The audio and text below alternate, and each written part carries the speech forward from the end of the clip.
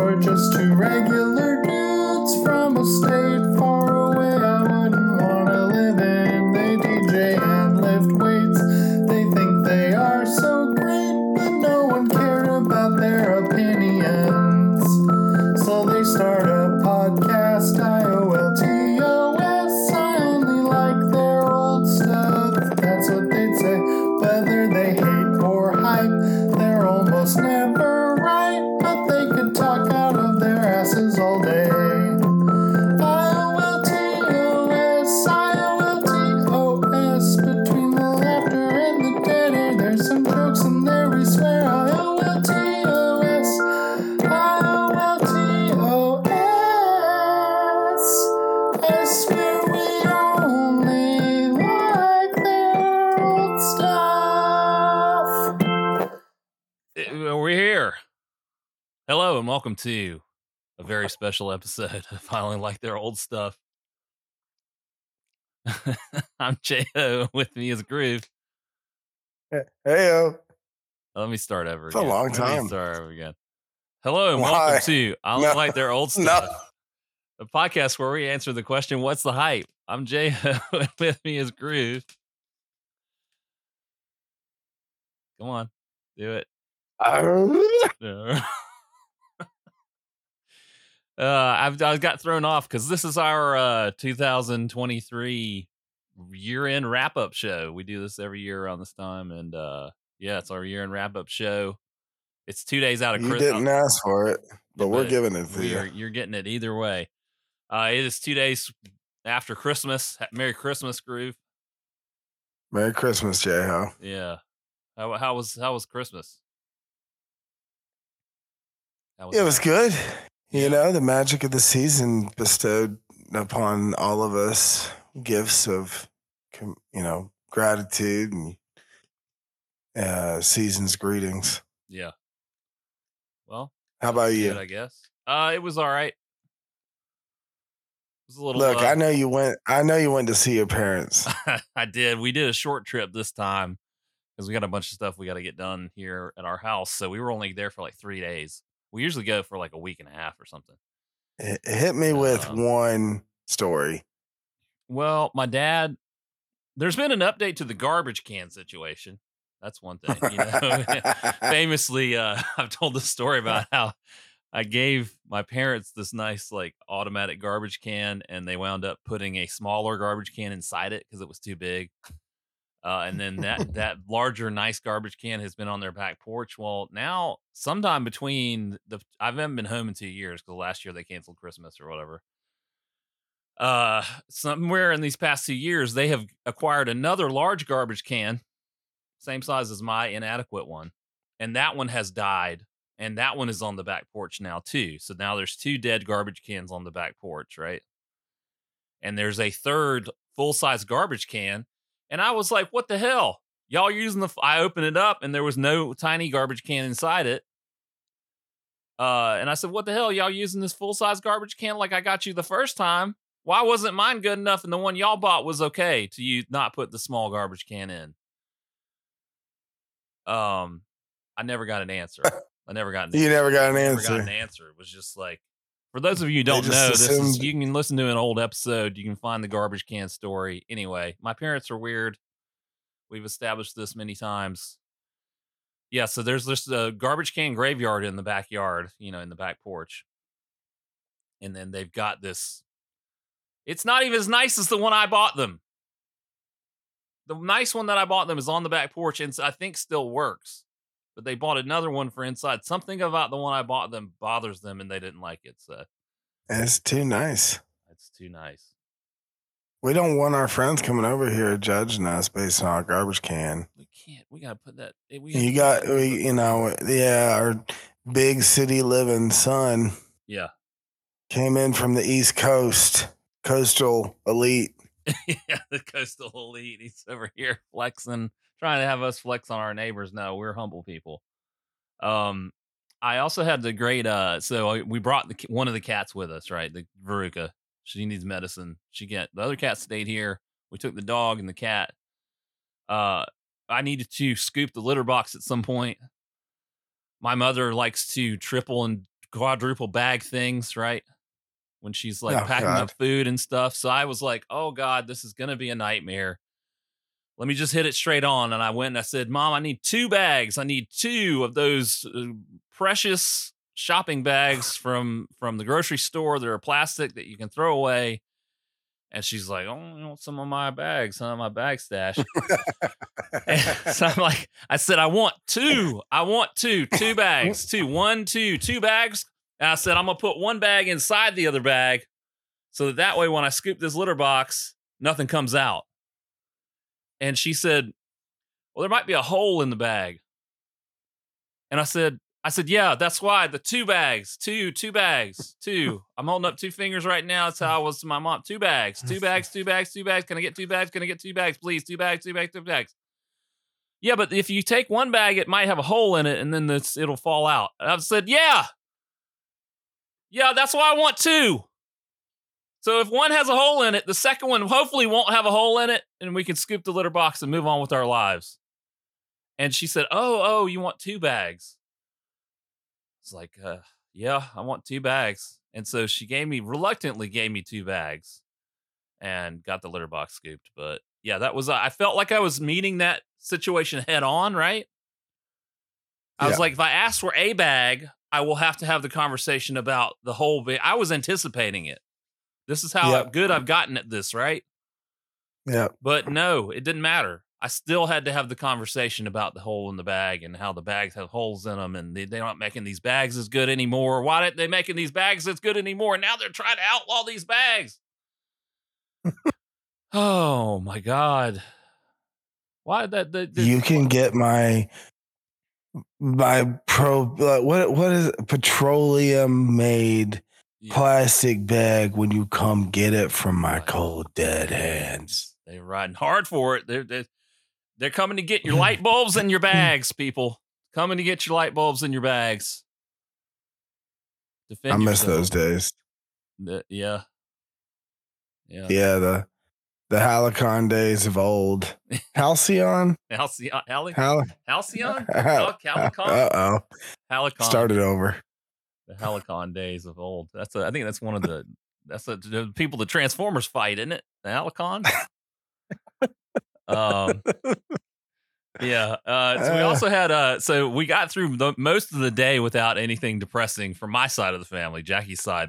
Jackie's mom made sure to call to tell her that the neighbor had died on Christmas morning. But my parents were surprisingly not morbid until late. We almost made it. And late in the day, it's winding down, and my dad decides to tell the wonderful story about my childhood dog being put down, which is a horrible, traumatic experience for me.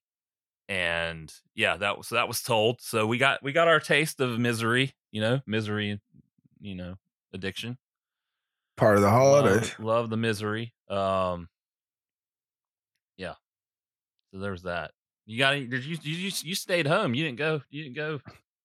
Didn't go down. Here's the thing. I told my mom last year at Christmas, I said, hey, next year I'm going to start alternating. I'm going to come down for New Year's. Oh. Next year. Yeah. And I'm going to stay up here for Christmas, And she said, well, that sounds real nice for you. I'm happy for you. Yeah. I'll look forward to seeing you New Year's. And now it's been a year. Yeah. And of course, I reminded her, I guess, about 2 weeks before Thanksgiving. Yeah. Hey, I'm going to be down there at New Year's. Yeah. Get ready. Mm-hmm. She said, really? Oh, I didn't know that. I said, well, I told you last year, but that's okay. Yeah. You could have forgotten. It's fine. Yeah, I'm going to be down there at New Year. Well, when are you going to come? So, well, get down there Friday night. We'll hang out all day Saturday, all day Sunday. I'll fly back Monday. Yeah. Oh, well, where are you going to stay? Well, whatever. We'll get an Airbnb, all this kind of stuff. Be down there. Yeah. All right. 2 weeks later, I'm on the phone with her. We know where this is going. Yeah. I'll tell you this. Every week in the month of December, I've had the same conversation. Well, New Year's. What? You're coming home for New Year's. This is the first time hearing this. I didn't know. I didn't know you were doing that. Well, Mom, I told you last. Well, I did. I guess I didn't write it down. You didn't write. Where are you going to stay? Well, when do you get in? Yeah. Well, what are we gonna do? Are you gonna fix meals? Or who's responsible for these meals? I was like, well, Mom, we could do Saturday at your house. Well, she said, can I come over to your Airbnb? What? I said, well, I'll just figure I'll come over to your house, Mom. Yeah. She said, yeah, but if you come over to my house and you decide when you leave, but if I come over to your Airbnb, then I decide when I leave. What? I'm gonna say this now. I don't talk about this much on the podcast, but Merry Christmas, everybody. I'm living in sin, right? Mm-hmm. I'm living in sin. I'm living with a woman, and we're not married, and I know. My mom has a rule. No one sleeps under her roof in the same room as their romantic partner unless they're married. Right? Wow. Yeah. Yeah. I mean, I'm saying wow, but that's how Jackie and I have lived together for years, and we stayed in separate bedrooms at my parents' house for years until we got married. And then even after we were married, they were like, okay. But so I get it. I don't play that. Yeah. I don't play that. Yeah. Right? So I'm getting an Airbnb. Yeah. Okay. There you go. That's the better option. Right? Yeah. That's the better thing to do. Yeah. So when I was on the phone with my mom literally 2 days ago, and she's like, well, can I come sleep at the Airbnb? I said, excuse me, you're making me rent this Airbnb because of this outdated law that you have that I'm not allowed to share a bedroom. This law. I say, you don't get to come stay at my Airbnb just because you don't want me to live in sin under your roof. Yeah. I was like, you understand? Do you understand this right now? I'm going out of pocket to rent a place to stay. Right. This is, some would say this is a bit unreasonable.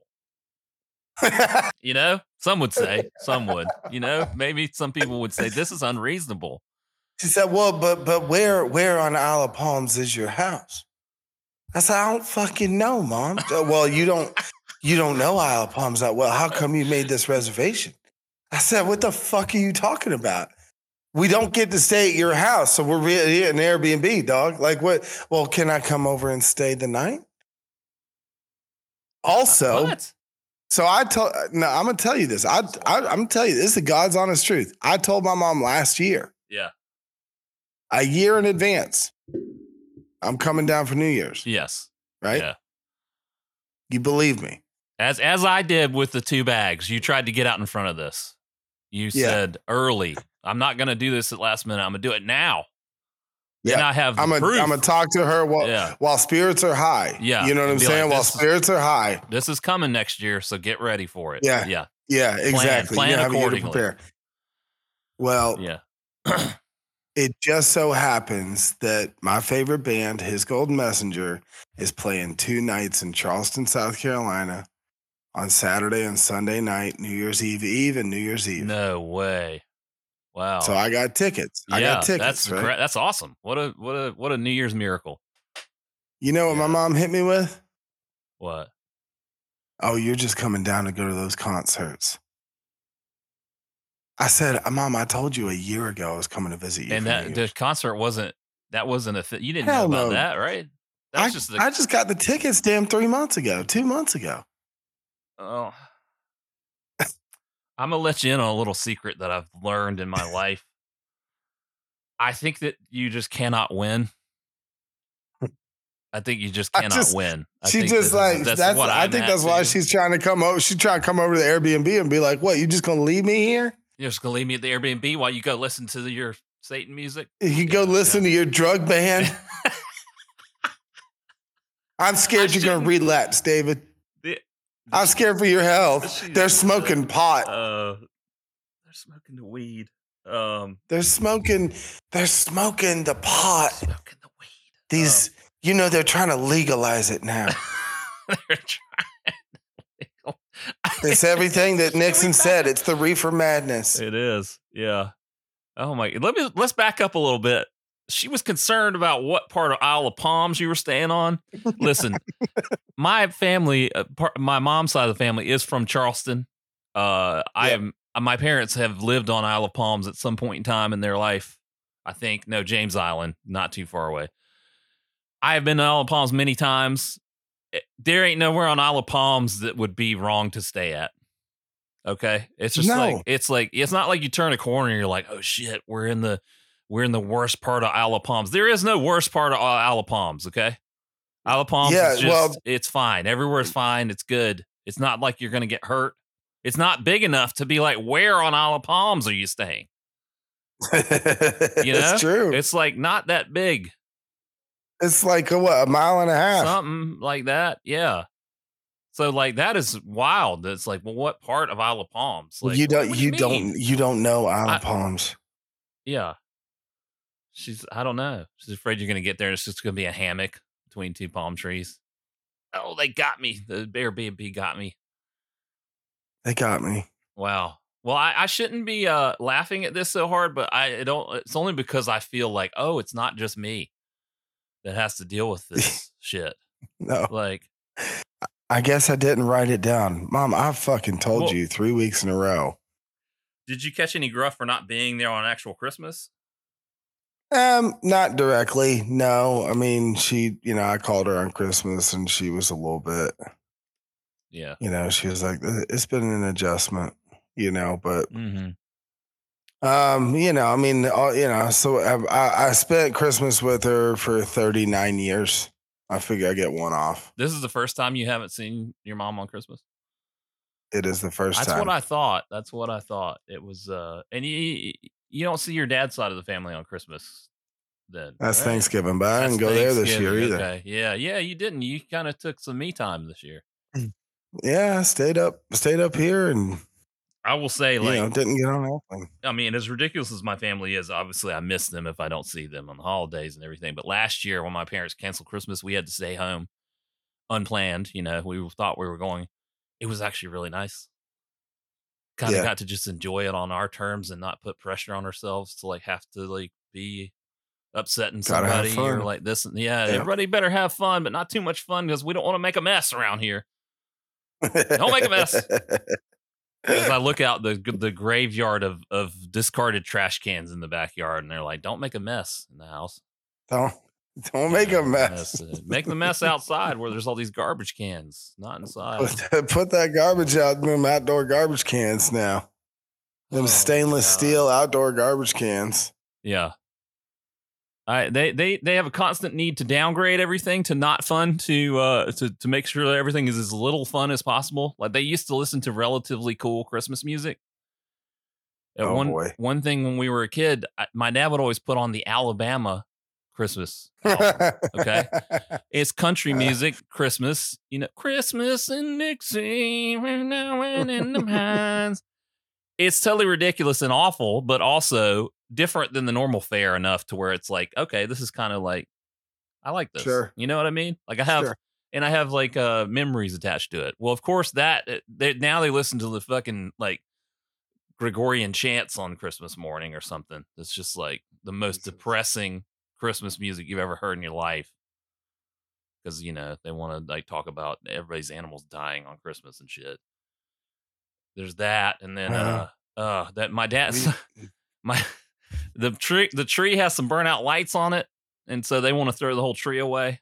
They got this tree. It's nice tree. Has some burnout lights on it. So dad got in his mind that he was going to go get a small tree and they're just going to use a small tree from now on. So he went to Walmart the day after Christmas to go. And he shows back up to get the sale.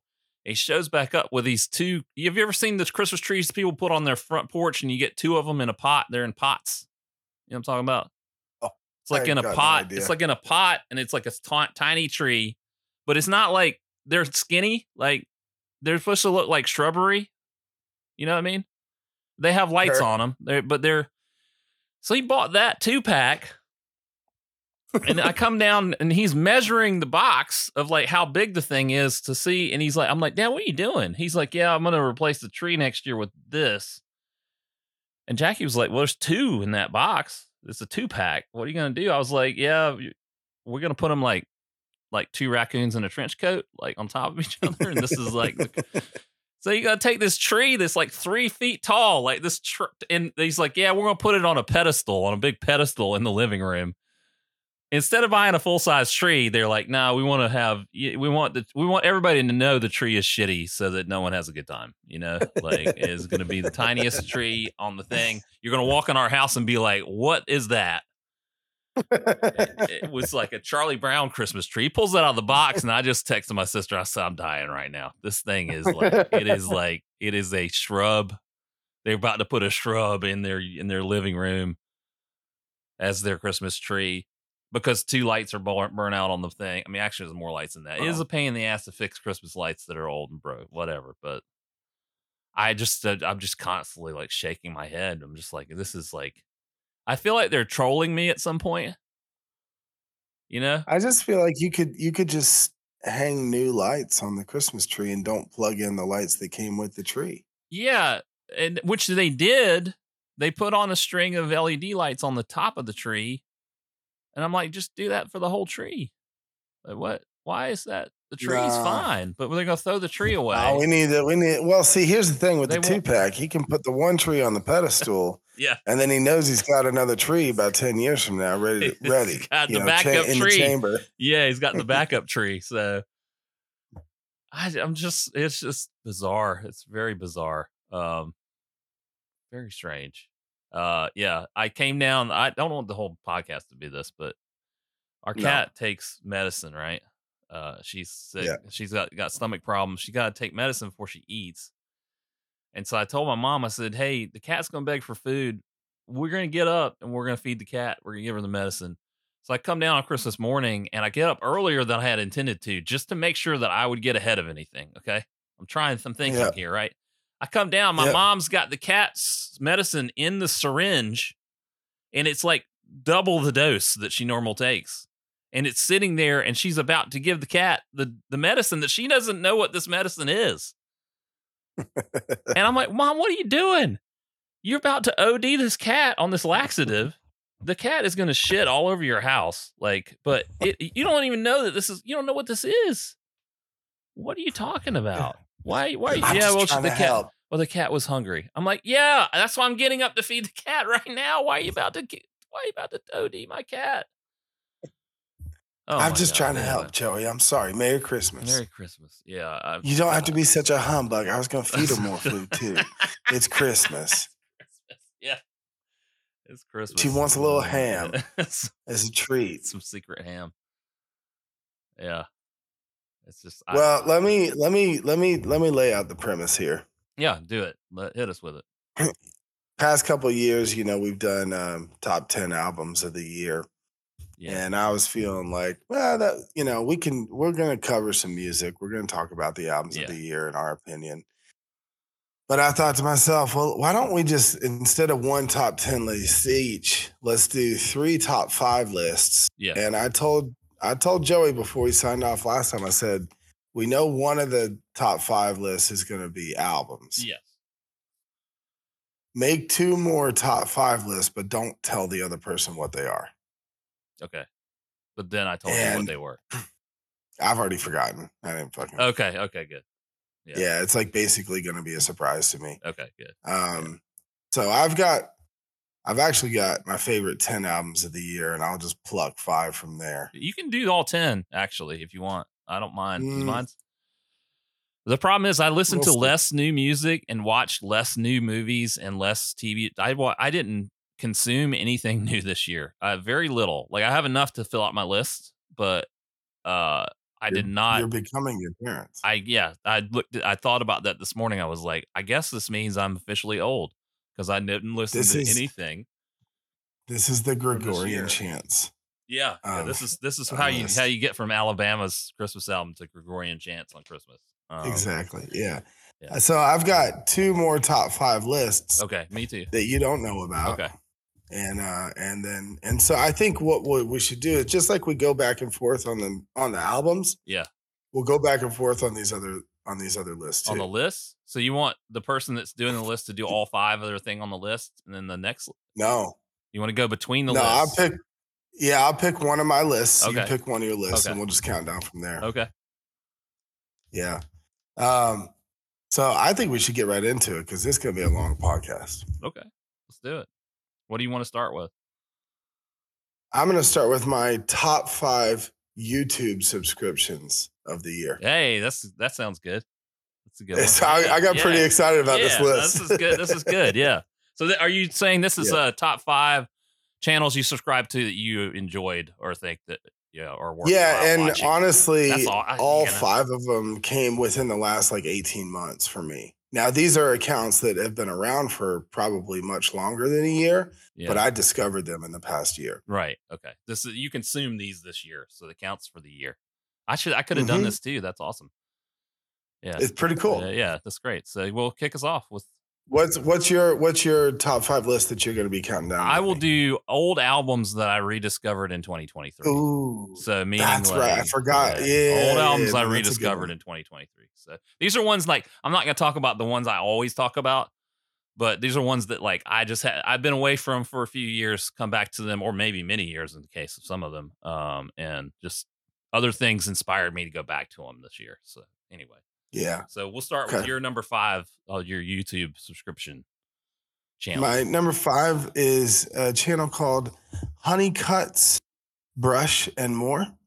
Honeycuts Brush. And this guy is like he's like I think he's a middle school principal. Yeah. But he has a side business where he has like a forestry mulcher on the front of a skid steer. And he films himself doing side work where he goes to people's property and clears their land for them. Brush is an underbrush. Yeah, exactly. Yeah. Exactly. Okay. And if you really like it's pretty satisfying watching somebody making trails or clearing areas and stuff like that. And I've learned a lot from him. He's down in I'm pretty sure he's in South Carolina, but there's not a ton of talking. He'll do a little introduction to each video, what his mandate is, what he's doing that day, that kind of stuff. And then it's mostly just like some real time and some time lapse of him clearing trails and clearing areas of land. Do you get to see the wood chipper going? Oh, yeah. Yeah? Yeah. Oh, yeah. Yeah. I described when I was talking to my sister before Christmas, I was like, are we walking into the wood chipper by coming home this year? So it's very on theme for me. What's your number 5 album? My number 5 album that I rediscovered this year. It's one I go back to every 5 years or so. It is Cyndi Lauper's classic, She's So Unusual. It's her it's the album that has the songs on it.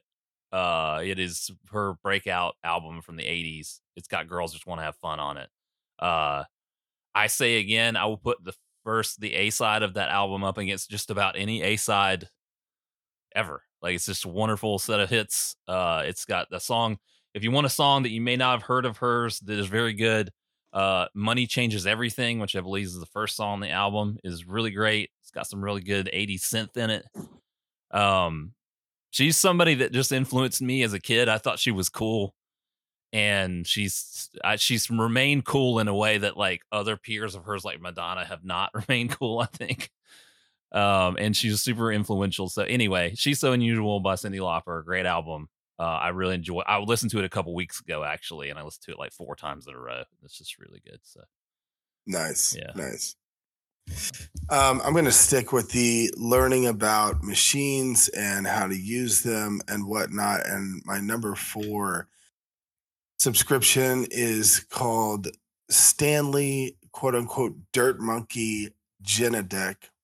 This is a guy he's a professional landscaper, but he is so good at preparing videos that are not just about landscaping, but he'll do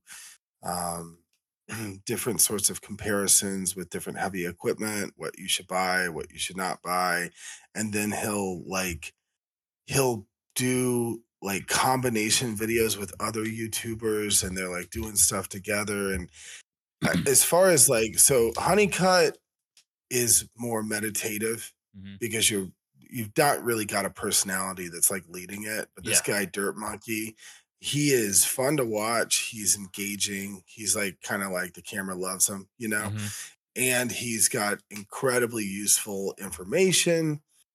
And a lot of the projects that he does are just fun to watch, and it's very well edited. So the production value on his videos for what it is really good.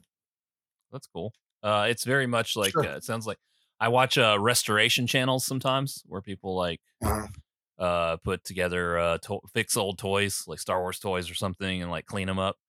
A lot of those are either like telling you how to do it, so you have a narrator, or it's just ASMR and you're just watching them like do the thing and listen to it. And that sounds like the former channel that you talked about is kind of more like that, and this one's more like hands on, like describing the thing that's happening, injecting the personality into it, right? I'm with you. Yeah, Yeah. cool. You What's your really into 4 album? landscaping this year. A lot of learning about that kind of stuff. Yeah. That's something I don't know a lot about. So, okay, my number 4 on my old albums I rediscovered in 2023 is "If I Should Fall from Grace with God" by the Pogues.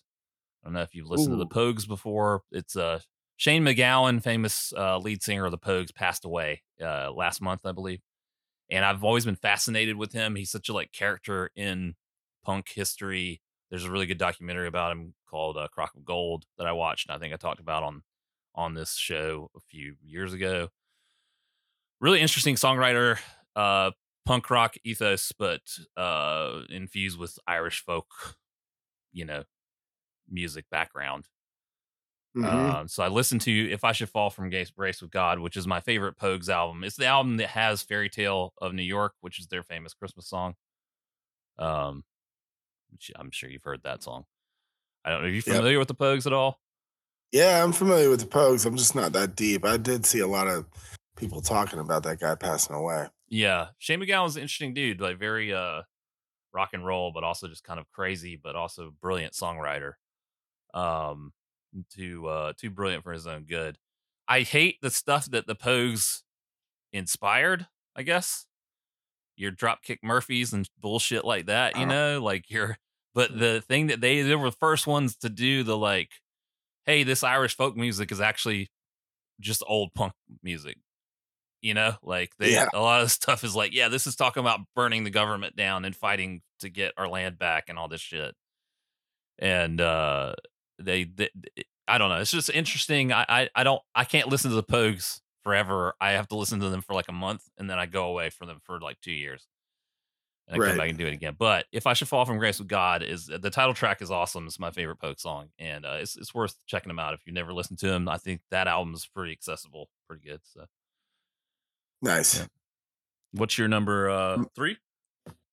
My number 3 is an Australian vlogger dude named Beau Miles. Beau Miles. Beauregard. I'm just gonna read the titles of the most popular 5 videos. Yeah. Now he lives he lives in Australia. It seems like he has a relatively large piece of property. Mm-hmm. Number 1, running a marathon 1 mile every hour. Number 2, secretly building my wife a $60 cabin. So he has a whole series on making stuff out of junk. Mm-hmm. He's a big DIYer. Mm-hmm. The 3rd is 40 days eating only canned beans. Running 43 kilometers along a hidden railway line. Like he used to be like a ultra marathon dude. Yeah. He's kayaked around the southern tip of Africa. He's running 650 kilometers through the Australian Alps in 13 days, but he's got a lot of different stuff. He's varied in his subjects, the things that he's doing.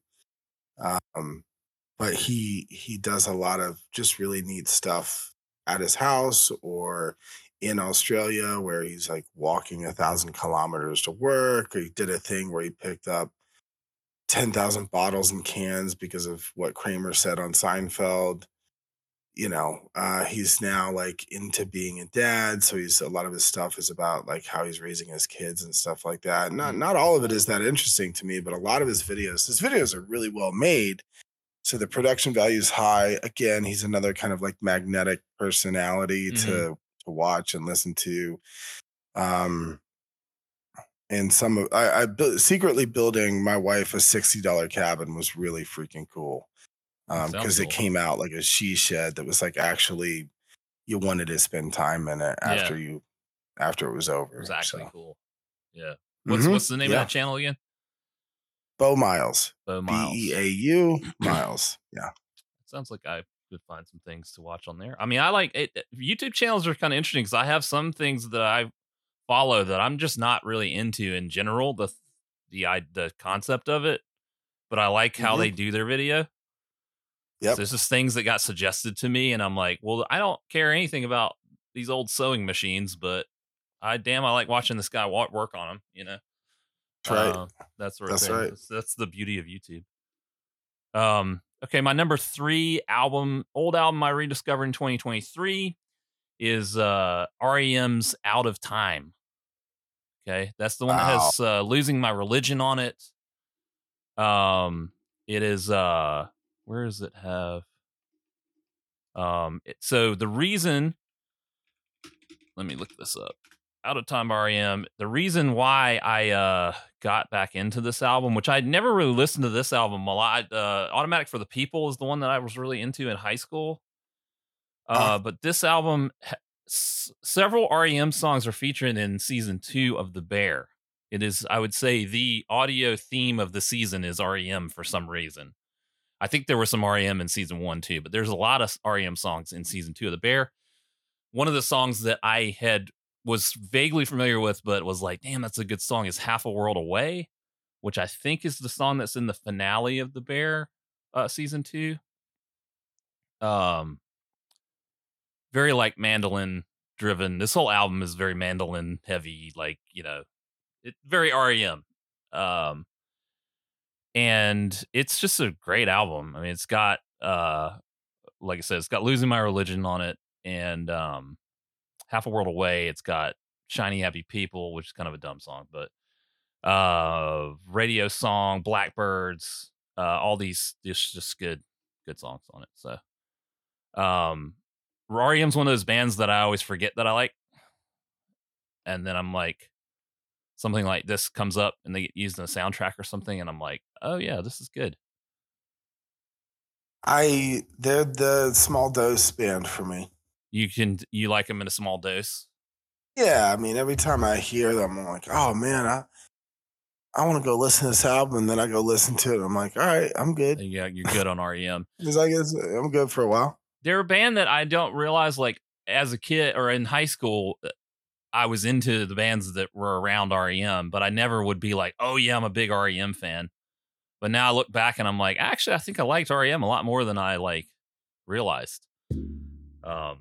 Yeah. So, and this album's really good. The way that they use the music in The Bear season 2 is really fantastic. So, that's my number 3 on old albums. What's your number? My number 2 is, I think it's like functionally a podcast. Mm-hmm. It's called The Disc Golf World, and it's a weekly video. Mm-hmm. Actually, so they do 3 a week. They do one on Monday, one on Wednesday, one on Friday, and they're generally pretty short. They're mostly under 15 minutes. They're like 10 to 15 minutes, and they really just kind of like cover the news. Like, you know, on Monday they'll cover the tournament from the weekend before, and Wednesday it's usually some like headline stuff, and on Friday it's kind of a preview of the upcoming tournament. Yeah. But they have a lot of other, you know, kind of a lot of other interviews, and, you know, different, now that they've kind of gotten pretty popular within this niche community. I think they have.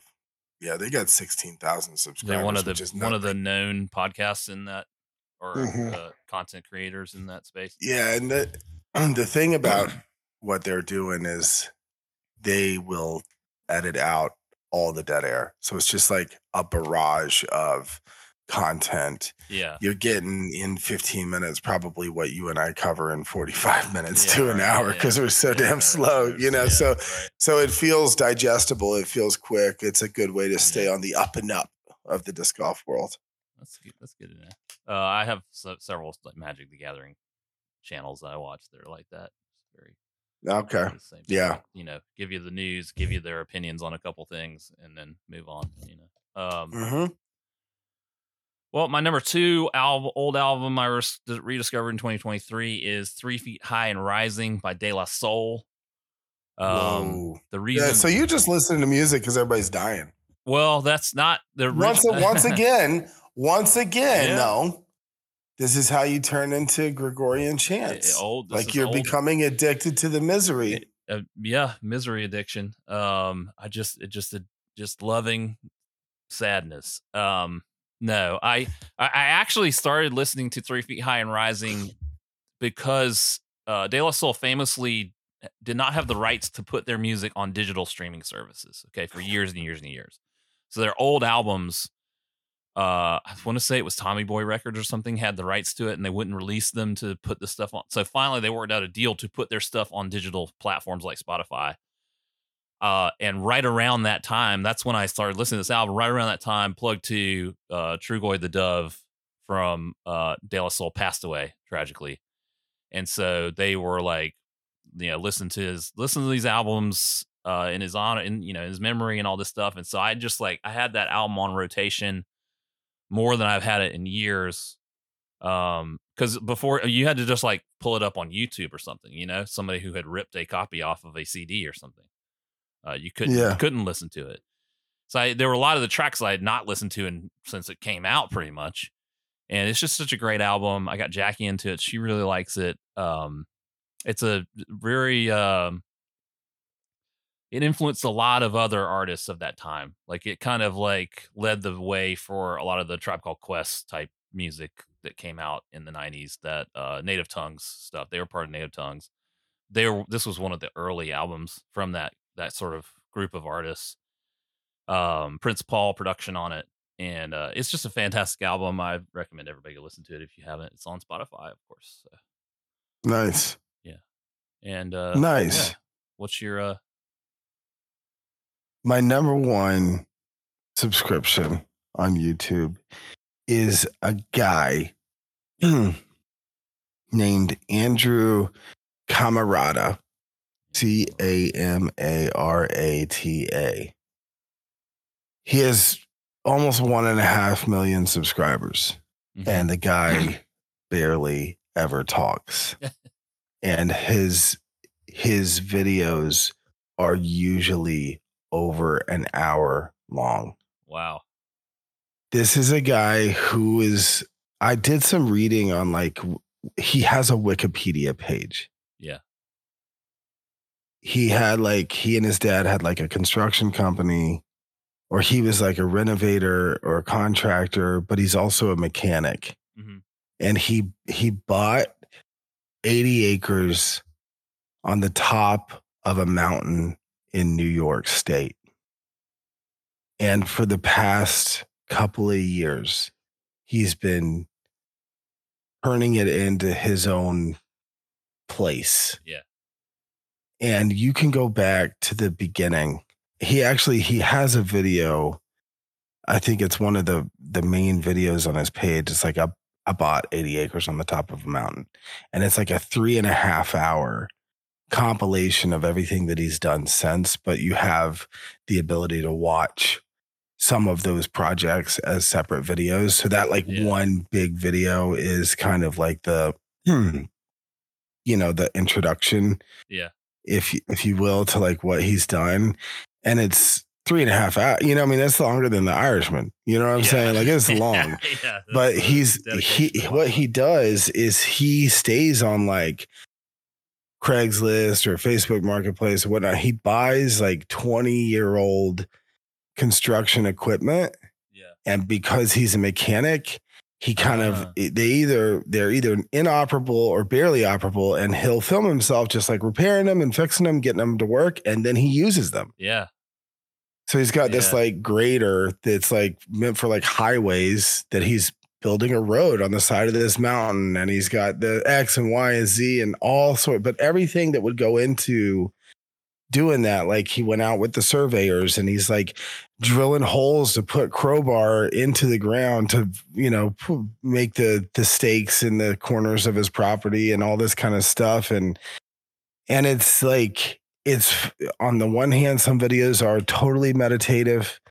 Other videos are really interesting where you can learn about how he's problem solving and troubleshooting different elements. And there's all, I mean, it's like, it is the coolest. It's the coolest page on YouTube, in my opinion.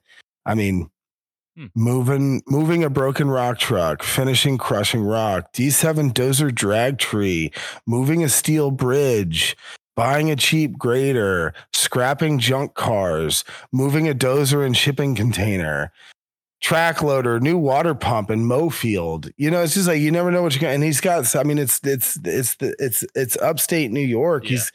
Sometimes he's going around on a snowmobile.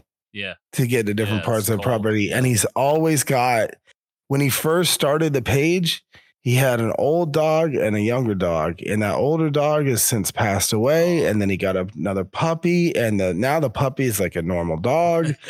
And he's always got these dogs. These dogs are always with him. They're never on a leash. And you're just like watching the dogs just like eventually like get bored and lay down and watch him use the dozer. And then whenever he's moving, they're just running around with him. And it's just like, the dude is out there doing it. You know what I mean? He's like living his fucking best life and filming it. I don't know, man. It's fucking cool. Yeah. Out there doing cool shit. Yeah. Yeah. What's the name again? Yeah. So the name of the guy is Andrew Camarata, Camarata. I recommend that to anybody that has any interest in anything that might be done outdoors or any machines, anything like that. Like, it's so cool. I mean, I could watch somebody use a backhoe for probably 3 hours straight. Like, just, I've always been. Now imagine he doesn't just use it. Like, he goes to the side of his fucking mountain and he uses the backhoe to dig into the side of the mountain to pull big rocks out. He crushes those rocks. He loads them into a dump truck. This is all old machinery that he's repaired and fixed up. He then drives it down this makeshift road that he's made and he dumps it out. And then he goes and gets the roller, like a 1975 roller that you see on asphalt, and he's rolling over those and he's making the and then he's like, oh, I've got a bump right here. Then he goes and gets his grader and he, you know, I mean, it's all just like, wow, dude's just figuring it out, just like doing it, you know. It's so cool. So it sounds like a lot of work.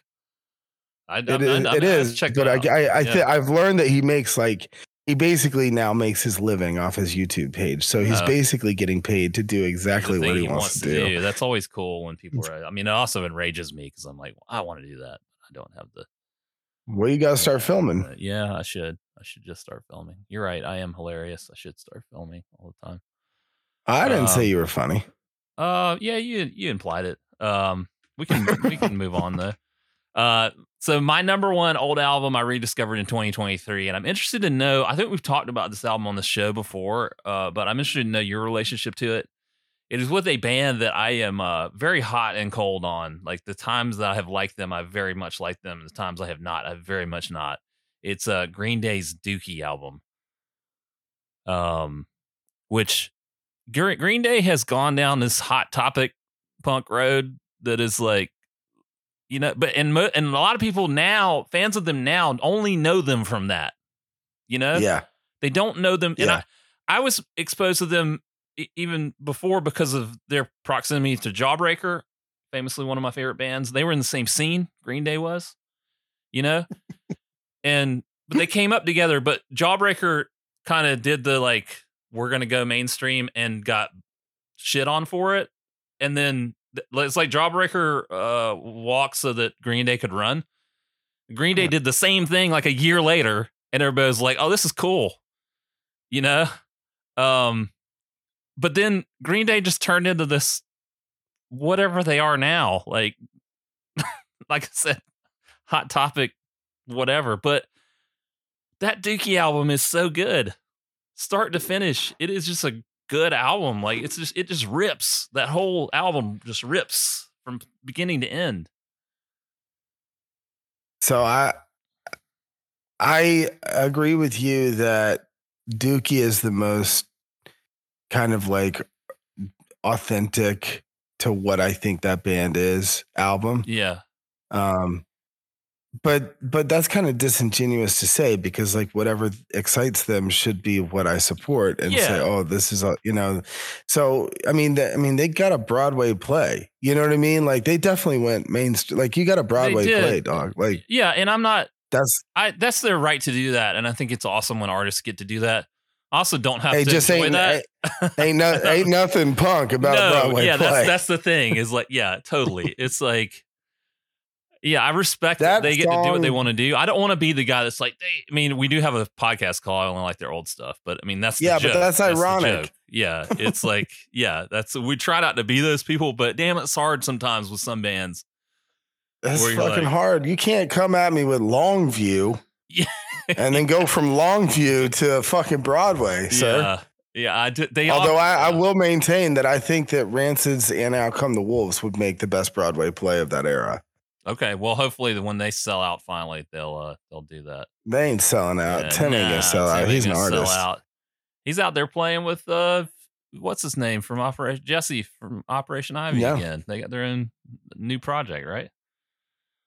Yeah, that Dookie album, it came out when I was in high school, and the videos were all over MTV.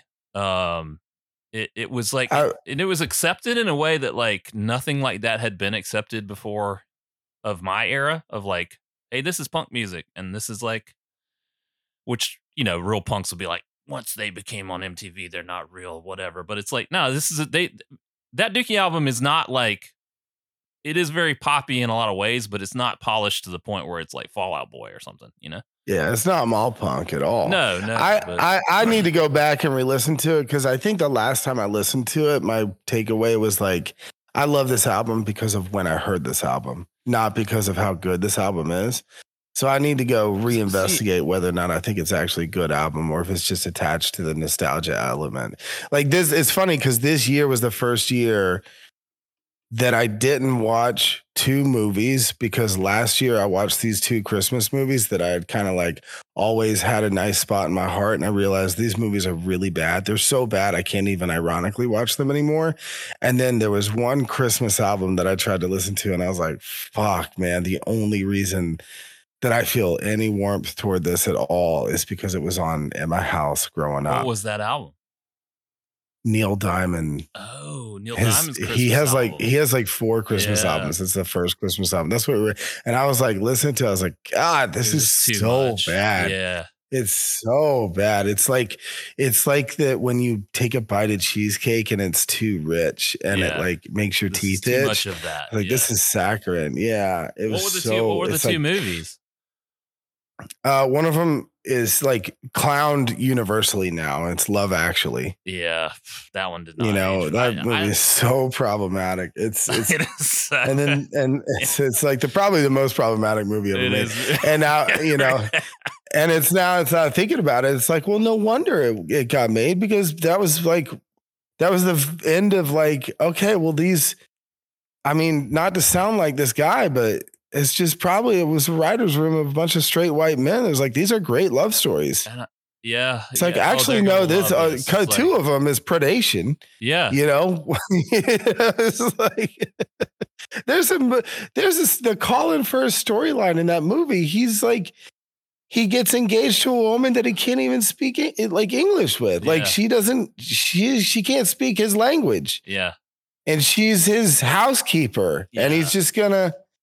Yeah, the power balance there is a little bit. The off. Power balance, the fucking what's his name goes into number 10. He's the prime minister, and like on the first day, he's trying to fuck the girl that's bringing him biscuits. Yeah. Yeah, I saw a meme the other day. Andrew Lincoln or whatever shows up with the signs in Keira Knightley's yard, and then the meme said, "It's honey, your best friend's on the front yard trying to fuck me again," or something like that. And I was like, it's so bad.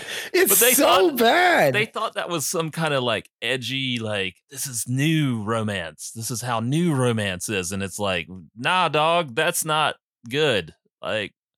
I think that movie is a Miramax movie too, right? So it probably I'd be willing to makes bet. sense. Yeah, I'd be willing to bet.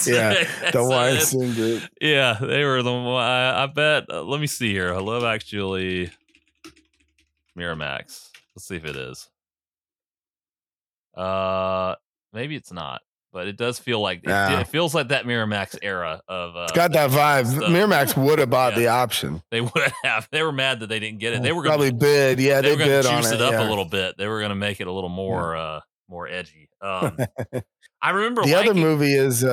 Sorry, I remember liking that movie because it was different than other Christmas movies. But then it's like, well, it was cool because it's like 10 different stories, and somehow some of them are a little bit intertwined. And none of it's like, we can't wait for Santa Claus to get here. It's like real people existing during the holidays.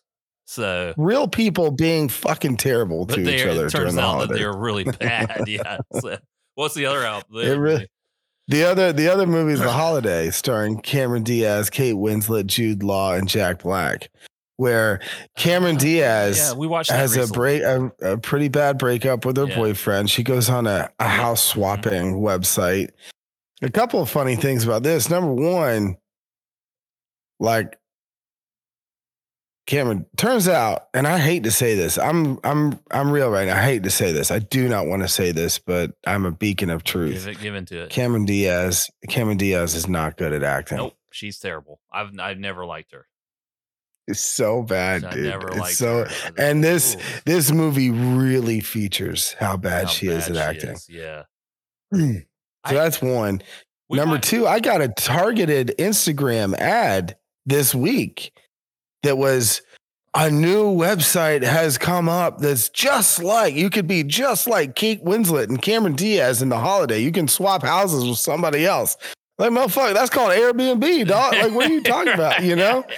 Fuck, I can go live in somebody else's second home that they purchased in order to rent out on Airbnb and push out all the local residents whenever I want. Yeah, that's not special. Oh man! So it's well. Here's the thing about that movie. The thing about that movie though, that still stays, is how good Jack Black is in it. Damn, he's good. You know, you look at him. We watched High Fidelity recently, and he's so good in that movie. Yeah, and he said that was still the period where, like, now he's just I'm Jack Black and everything, and that was kind of a period where he was still doing some acting as someone other than Jack Black. Now he's just kind of a character of himself. He's still great in most things he does, but. His role in High Fidelity is, I think, like the birth of it's kind of like it's like Ben Stiller in Heavyweights was foreshadowing of Ben Stiller in Dodgeball. Yeah. Jack Black in High Fidelity is foreshadowing of Jack Black all the time. I'm gonna do the Jack Black thing, but I guess it was before it was kind of burnt out. It was the beginnings of it, as you say. The way he clowns that Michael Stipe ass motherfucker in the radio shop, a Cosby sweater. And then the guy comes in for like, I want to buy an album for my daughter, and he's like Barry Manilow or some shit. And he's like, oh my god, is she in a coma? Oh my god, is she in a coma? It was Stevie Wonder's I Just Called to Say I Love You. That's what he comes in to get. Because then he kicks off the top 5 artists that used to be good but are shit now or something like that. Yeah. He's like, oh god, is she in a coma? And the guy's like, you know what? Fuck you. he's the record store guy, comic book store guy. He's so good. Oh, yeah, man. We watched The Holiday, I think, within the past 2 years. I'd never seen it before, and Jackie liked it. I didn't have a problem with it or anything. I thought it was fine. Yeah, because it was your first time watching it. Yeah, but I wouldn't want to if it was in rotation, I don't know about that. I will watch it probably 2 years from now. Yeah, you just need some time because I'll forget. Yeah, I'll forget. But for probably 6-7 years, I watched that movie every Christmas. Every Christmas, it was one a year. Christmas. It's just so good. But the last time I watched it, I was like, I cannot stand Cameron Diaz in this movie. Here's something you don't know. Sure. Cameron Diaz's job is she owns her own business, which is cutting movie trailers. Mm-hmm. And there's only 1 or 2 scenes before in act 1 of the movie where she's had this breakup and then she's trying to go back to work. Yeah. Kind of throwing herself into work to forget about the breakup. And she works with 2 editors that are like her employees. And they're the ones that are like, you need to take some time off. One of the 2 editors is John Krasinski, pre The Office. Yeah. I didn't realize that. Yeah. Of course not. Wow. No. Huh. He's got maybe 3 minutes of screen time. That was early Krasinski. Early Krasinski. So back to that Green Day album, I had the same expectations that you experienced of like, I am not going to like this because I just liked it because I was in high school when it came out. I was pleasantly surprised by how good the album was, but you know, put it on sometime at the gym or something and, you know, come up, see what you think about it. Yeah, so that was my number one. What do you want to do next? You want to save you want both of us to do the music of the year for the last one, and we'll just go back and forth on our other two. Yeah, what's well, I guess I'll start with this one. This one is my top shows, movies, games, content from 2023. Okay, so pretty much all shows, movies, everything else, anything like not music related content. Because I didn't have enough for any one of those things to have their own list. These are just things that I enjoyed this year that I consumed. My consuming of 2023, I guess. My number 5 on that list is a Hulu movie. I've mentioned it on the podcast a couple episodes ago around Halloween. It's called No One Will Save You. It's a alien abduction movie. I'm super into aliens. Jesus. It's very old school Little Green Men. You know, the Greys kind of aliens with the big bug eyes, this sort of thing. I won't say much about where it goes. It's better to not read anything about it. Just watch it. But it is a Hulu produced movie, and those things are hit or miss. But this one I felt like they did a pretty good job with. It's not the greatest movie I've ever watched, but it's a very interesting film, and I like the way it was made. And it was it doesn't wear out its welcome. It's very I think it's like an hour and a half or something. But we watched it around Halloween, and I really enjoyed it. So No One Will Save You, the movie on Hulu. Okay. What's your next? I don't. So I'm doing just top 5 moments for me of the year. Okay, like personal moments. And personal moments. Okay, cool. So a lot of this is gonna be real fucking lame for a lot of people. No. But 10 years from now, maybe I'll go back. I won't go back and listen to this episode. The number 5 for me is the day after my business flooded. We had 4 inches of water in the building, and I showed up with the guy that I run the gym with, and a couple of 2 or 3 other people, and we were looking at a long day ahead of us. Of tearing apart everything in the ground floor that was made of wood that had gotten flooded, and then having to replace everything and all the cleaning that was going to come with that. And there were like 4 other people in the parking lot waiting on us to show up. Wow. And over the course of the day, about 15 people had come by to help out. And we got it. I thought we were going to be there for, 15 or 16 hours. And maybe even then not even get everything done. And we got everything done in like 10 hours.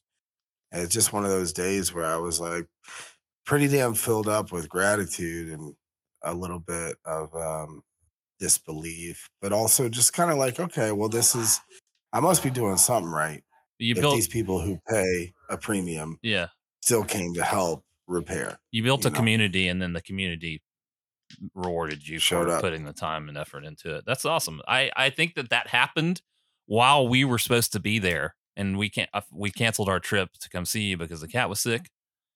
And I believe that was that same week. Yeah. Because it was right around the time of the Death Cab concert. Because I remember seeing that and being like, oh no, you're right. No, you're right. Yeah. You're absolutely right. Because the funny thing is, I have this big, ridiculous truck that people think I'm overcompensating something for. Yeah. You know what I'm saying? Yeah. And then I also have a little Subaru. Yeah. And I remember everybody who parked at the gym that day, their car got totaled. Yeah. Right. Wow. And the guy that I run the gym with, dude, there was the cars in the parking lot had water up to the seats. That's crazy. Yeah. Up to the seats. Cause there's like 5 inches of elevation between the building and the parking lot. So So the guy that runs the gym with me, I was like, look, man, take the Subaru, drive it until you get your insurance money. I'll just drive the truck. Yeah.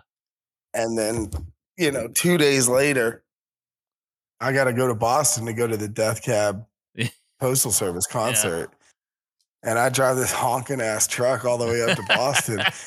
And I'm trying to find parking, and everybody every parking lot has like a public attendant. Yeah.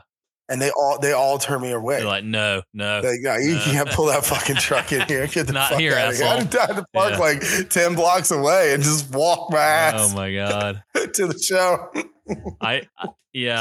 I know that it happened during that time because that was the day we were supposed to get there. I think the flood happened, and I was like, well, I guess it's extra good we didn't go because it seems like that was a huge mess, and you would have had to worry about us getting from the airport and all this shit, and like it wound up working out, but yeah, it's a bummer that things got flooded, but it sounds like you fixed it all, so that's nice. That's nice that people helped you out. It feels good. Yeah, when, it was cool. When people lift you up like that. Yeah, it was nice. My number. Are you ready to move on? Yeah. My number 4 is a YouTube or a Twitter. I don't know, a content creator. TikTok, I guess, is where he originally started, but it's a guy named Brian Jordan Alvarez. He's like a voice actor. He's been in Will and Grace and a couple other things. He has this whole universe of characters he does, and they're all based on TikTok filters and Instagram filters and stuff, where it changes his face, but he becomes a different person. He stays in those characters. Like he has a character that's called Marnie, and she's got these bangs, and she's like a yoga retreat person. It's like, sign up for my class. And it's just all these like really creative. It reminds me of like Hee Haw Jones and stuff like that, where they made a character. He's got rules for the character, which I really appreciate. The character does certain things every time so that it makes the character different from the other character. The character has the ways of thinking and emoting and things like that. I mean, my favorite character of his is this character, TJ Mack. And he's this guy who he thinks he's a pop star, and he's always talking about his pop music that he's making. He also loves going to stores like TJ Maxx or what's another store like that? Marshalls, Home Goods, things like that. He just loves to go there and buy whatever he wants. And he has his wife. He's also got he plays the same guy plays his wife. They're never in the same video together because it's him. She looks like the Grinch. It's really weird, but he did this song this year called Sitting, and it's all about how great just sitting down is. And people remixed it and it went viral. I'm surprised you hadn't encountered it somewhere on the internet, but sitting is the opposite of standing.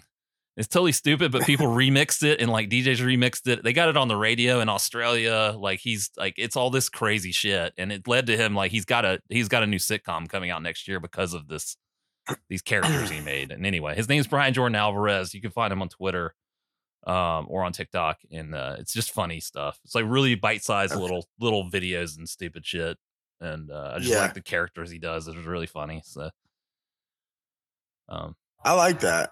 Yeah. You guys can send me that link. I'll send you a couple of the ones I think are the funniest, and you can see if you like it or not. So, I probably won't. You But probably won't. it's worth trying. It's dumb. So, all right. What's your number it's just 4 as moment? dumb as Dookie. Yeah. Boo. What's your number 4 moment? My number 4 moment of the year is Easy Does It Festival. Yeah. It was just super cool to stand out in front of a crowd of 100 people and give them rules to a scavenger hunt, and then have them go out into the woods and do it. And I got to go out in the woods during it and see everybody having fun and, give hints here and there. And then we came back, we had a potluck dinner, and like, I didn't get to help with dinner at all because I was scoring the sheets for everybody for the scavenger hunt. Like nobody had any complaints. And then, we had the concert, and there was about 130 people for the concert. And I didn't make any major mistakes, and just like the logistical challenge of it and the fact that I pulled it off. And a lot of people, most of the people had never done anything like that before. Yeah. So like anticipating their needs and and knowing what they were gonna have to have help with and stuff like that, and it didn't get fucked up, and I am Mm-hmm. a little bit nervous about this next year's Easy Does It Fest, just because I feel like I'm kind of starting all over because the woods have gotten so destroyed because of the logger. Yeah. But you know, we'll get it sorted out, get it figured out, and it was just cool. So it's not often I mean, it's very rare that anybody does anything like that, Yeah. and then to get to have been there for the first one, Yeah. hoping that it becomes a thing, and Yeah. knowing that like it was just an idea, and Yeah. it was just You- like a lot of hours of time thinking about it and putting it into action, and it came across. Yeah. You talked about it for a while and then you made it happen. Yeah. Always feels good. And I imagine it scratched that itch of I miss camp and doing camp things, while also Ah. showing people, hey, this is what summer camp was like. If you never did this, this is the fun. Yeah. This is the funnest stuff from summer camp here. And And getting you to can like, you can do it. You can do it now. yeah, you can do it now. Right, As an like you adult. can do It's this okay if to, you like, buy do this. in. Yeah, Like if you yeah, allow yeah. yourself to be silly, even though you're like 32 years old. Yeah, you can. Yeah, Yeah. that's fun to share that joy. I was really jealous that I didn't get to make it. But I'm coming up this year. I'm gonna be there this year. I'm gonna help you out. So Okay. I'm making it. That's one of my things for next year. Is I want to go to that. I think it's gonna be Yeah. fun. So What's your throw goal in the woods. you're on number 3. My number 3 thing that I consumed this year. This is funny because I think this is like basically my list from last year. Some of this, it was the Bear season 2. I think the Bear season 1 was my number 1 of last year thing that I consumed. The Bear season 2 was number 3. It's not because of any quality dip or anything like that. I think the season 2 is just as good as season 1. I really enjoyed it. There's people that have some criticisms of it, but I think it's natural to have a blowback of that because it became so popular or so like beloved. I love the music. The show's strength for me is interweaving music in certain moments with people's emotions and things like that. And I think I love that part of it. I just really enjoyed the show, and I think it's like one of the best things that's been created past couple of years. And so, Yeah. everybody's watched it. I don't have to go on and on about it, but I really enjoyed it. I like the way that it's like the show has some dark themes, but there's not really a villain in it. It also is it's uplifting in a way because you care about these people and bad things happen to them, but they kind of overcome them. They can be bad to each other, but they're not outright nasty to each other most of the time. So I think, did I have a conversation with you that it's almost like this show is what Ted Lasso should have been in the end, almost? No. Like, so I had this conversation with somebody that's like, this show, The Bear, is like a more realistic Ted Lasso in a lot of ways. It's not this uplifting, like everybody's happy and everybody blah, blah, blah, blah, but it's this sort of like story of human beings trying to do something and succeed at something and motivating each other in different ways. And whereas like the last season of Ted Lasso, I think just went off a cliff. This is like more like, I don't know. There's like more, some ways it's easier for me to buy into this, I guess, because the characters feel more real. I don't know. Maybe it's not a good comparison. I'm not sure. I don't dislike Ted Lasso. I think Ted Lasso was something incredible too in the past couple of years. I did not like that last season of it, but I don't know. Anyway, The Bear season 2. Watch it. Also, I like that. It's certainly like, I think it was probably my favorite episode or series of TV this year. I was thinking about in my top 5 lists doing my 5 favorite episodes of television per year. And if I had done that, obviously the 7 Fishes would have been the Christmas. That was the best episode of TV this year. Yeah. I would put the one where Richie learns not to be an asshole and become where he goes and stages at the other thing and they teach him how to be a maitre d' or whatever he is in the thing. I'd put that up there with 7 Fishes. Those two were like the 2 best episodes of TV this year. Like, yeah, I just think that episode is because of your connection to Richie. Whereas like each of those episodes kind of has, or this season has certain episodes that feel like bottle episodes that are character development episodes for particular characters. But 7 Fishes is like, that's a that episode of TV could be a stage play. It's like a short movie by itself. Yeah. You wouldn't have to know those characters to just. You could show somebody that episode and be like, "Yeah, this is a short film somebody made," and they'd be like, "Oh, wow." I read an interview that said like when we were thinking about this show and writing this show and creating this show, that was what we were thinking about. Like all of season 1 was a lead in to this episode. To that episode. Wow. To help people understand. Like it was season 1 was building the context around that which they could then display the Seven Fishes episode.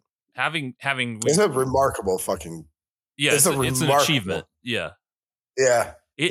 We you and I spent the first part of this episode talking about holiday anxiety and dysfunction and blah blah blah, and damn, that episode was hard for me to stay. I had almost turned it off a few times because the anxiety levels of like, this is what it feels like when you're in the like my family's never been that dysfunctional or whatever, but like the pressure cooker of the holidays versus everyone's mental health issues colliding, it illustrates that anxiety in a way that I don't think I've ever seen in anything like a TV show before.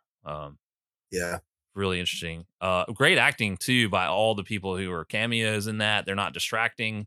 I don't particularly like John Mulaney too much. Like I'm hot or cold on him. I don't know how to take him, but he's really good in that episode. Tell you what, I'll give you $500. You just have to tell me what you're doing with it. Yeah, he does great. He's so good in that role. Bob Odenkirk is just great. I mean, it's Jamie Lee Curtis. Are you kidding me? Yeah, she's had an amazing run the past couple of years of good stuff that she's been in. So the Curtis songs. Yeah, exactly. And what's his name? The guy that plays the Punisher. What's his name? John Barenthal. It doesn't. Yeah, he's so good in everything he does. It's just the right amount. Like I don't know that. Like I've wondered like why isn't he like a lead in a movie or something? And I'm like nah, because this is what he's good at. These little bit character. Yeah, parts. We own the streets. He's the lead in that. Okay, yeah. Which is that David Simon. And he's the lead in the Punisher too, and he can carry it. But I'm saying he was pretty heavily, involved in Walking Dead. I just think, honestly, I think his range is not as big as. Like, he's really good at one or two types of characters. Yeah, that's what I'm saying.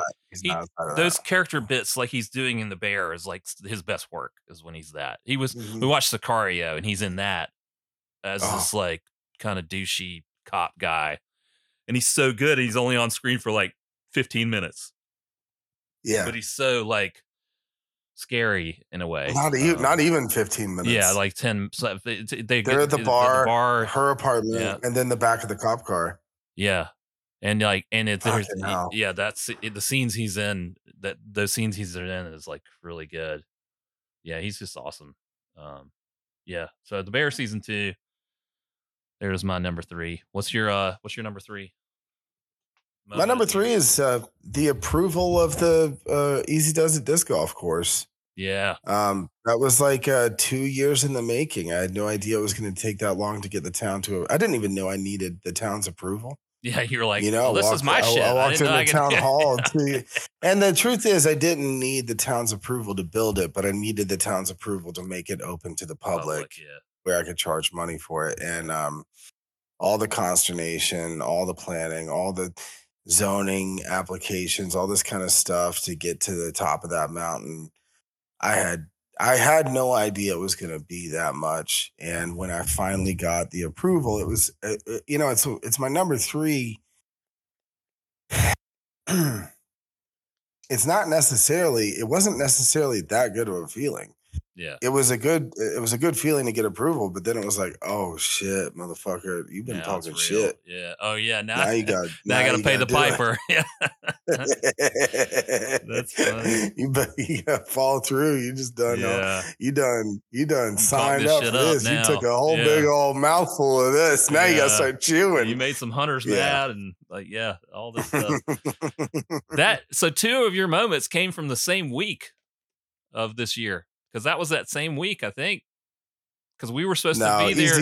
Easy Does It Fest was in June. No, I'm saying the flood was the same week as when you got the disc golf course approved. That's right. Yeah. So I know more about you than you know. So pay attention. No, because we were supposed to be up there when you were going to go to the meeting to that's right. Do that, and that was the final meeting. I think. You didn't. Yeah, right. It's so good that you didn't. I got drilled for an hour and a half with just questions. I had some questions. I was going to bring some questions. So. I remember people were like, "Yeah." They had a Zoom meeting. Like you could have tuned in on Zoom. Oh, I should have done. And I had some people like, "Oh, I want to watch that." I was like, "I ain't giving this fucking link out to anybody." I'd be raising my hand over and over again. The little raising the hand button. Ding, ding, ding, ding. I'd be over there sitting with the hunters. Be like, yeah, y'all do have a point. Yeah. You're right. A bullet doesn't know a property line. What if we do accidentally murder people? What are you going to do about that? Yeah. Yeah. Well, I'm glad that resolved for you, because I know it was a lot of work. It's a good thing. Yeah. Cool. What's your next one? My number 2 is another movie, and I watched it recently. I already talked to you about it when you were here a couple weeks ago. It's the Teenage Mutant Ninja Turtles animated film that came out this year. Oh yeah, I think it's Mutant Mayhem. Yeah, I got on my weekly Facebook, like open up Facebook on my computer once a week, and the first thing that popped up was like you made a post about it. I did, yeah. I wanted to say I wanted people to watch it because I think that it's good. I have not given a shit about Ninja Turtles since probably the live action Ninja Turtle movie. It was something I was super into as a kid. I was I have some of the first wave of toys. Like that coincides with me being 8 years old or something, right? Mm-hmm. And I got into the comics really hard and read comics, and then I got the live action film was awesome, and I loved that as a kid. And then I just there's been 18 iterations of the Turtles reboots since then, so I had no expectations of this thing. I heard it was really good. Seth Rogen was involved, which is it's a 50-50 crapshoot as to whether I'm going to like it or hate it.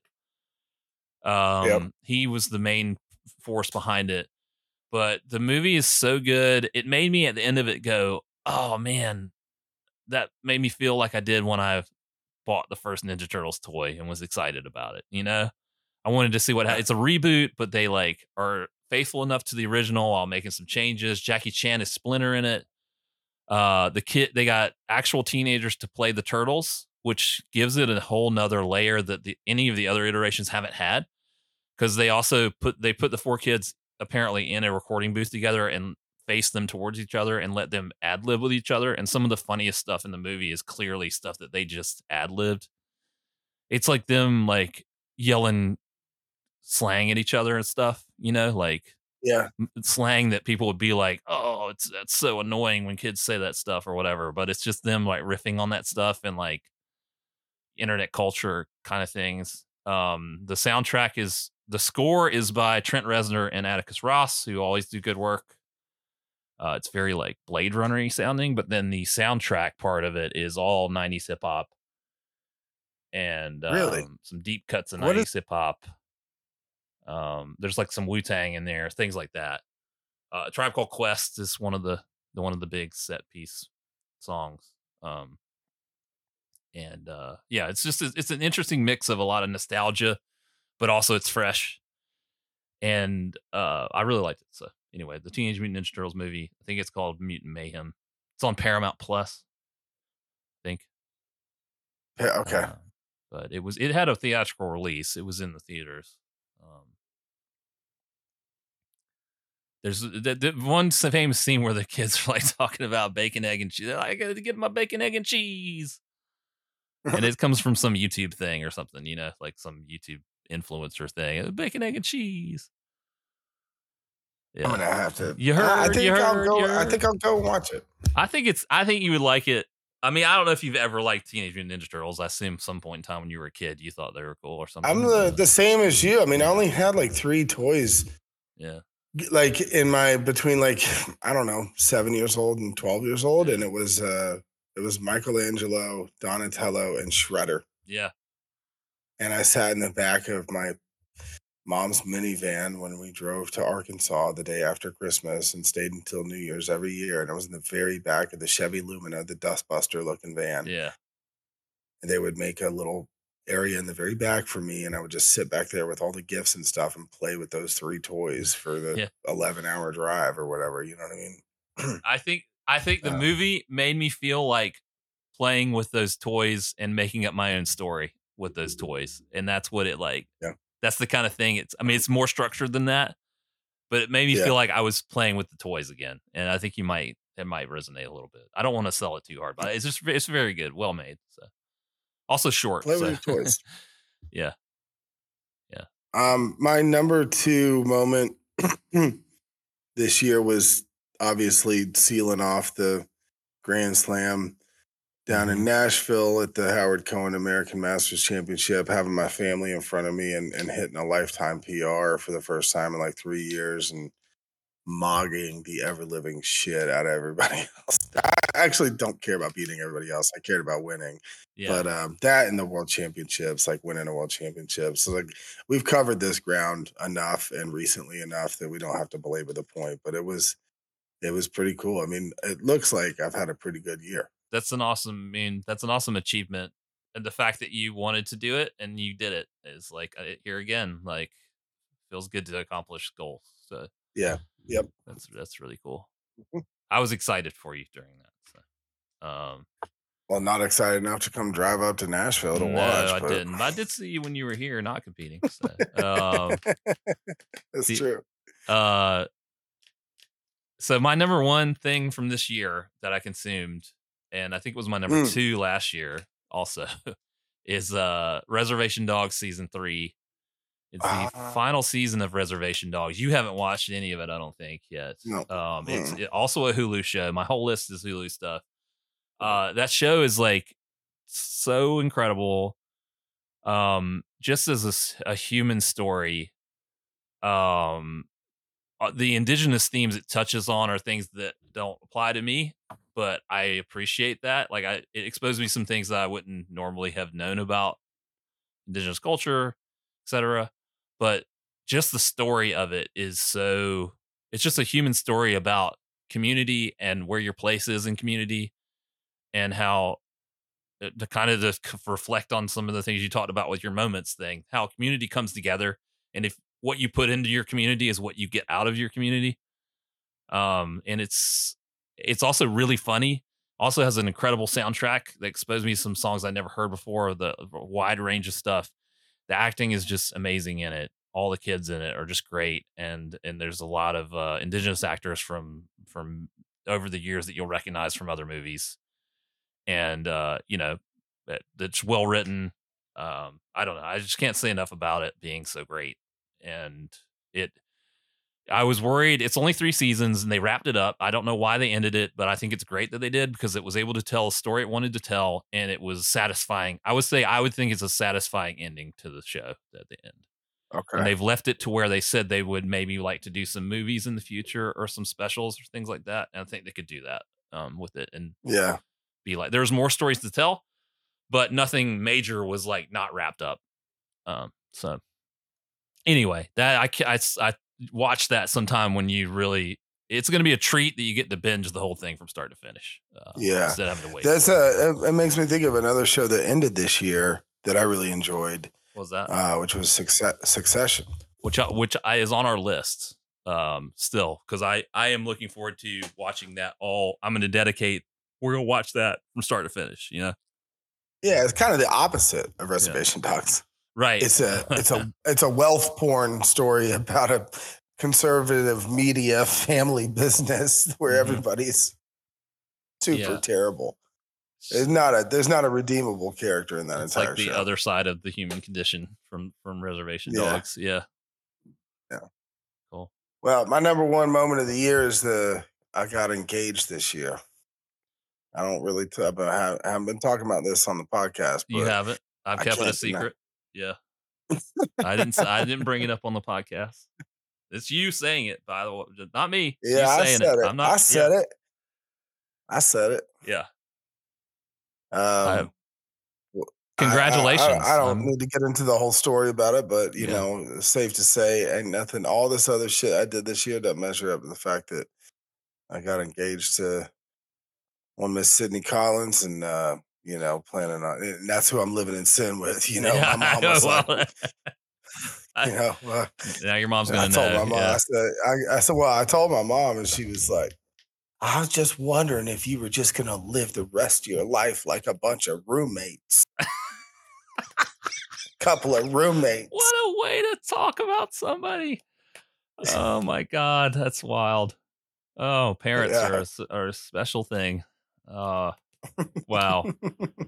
Well, congratulations. I'm really happy for you. I have obviously known about Sydney for a while and have not said anything on the podcast because we wanted to make sure that ain't none of that you business. wanted to, like, it's people, not people's business, but I appreciate the both of you, and I'm glad that you found each other, and congratulations. That's awesome. That's something to be proud of. So yeah, it's a good thing. You had a lot of good things happen this year.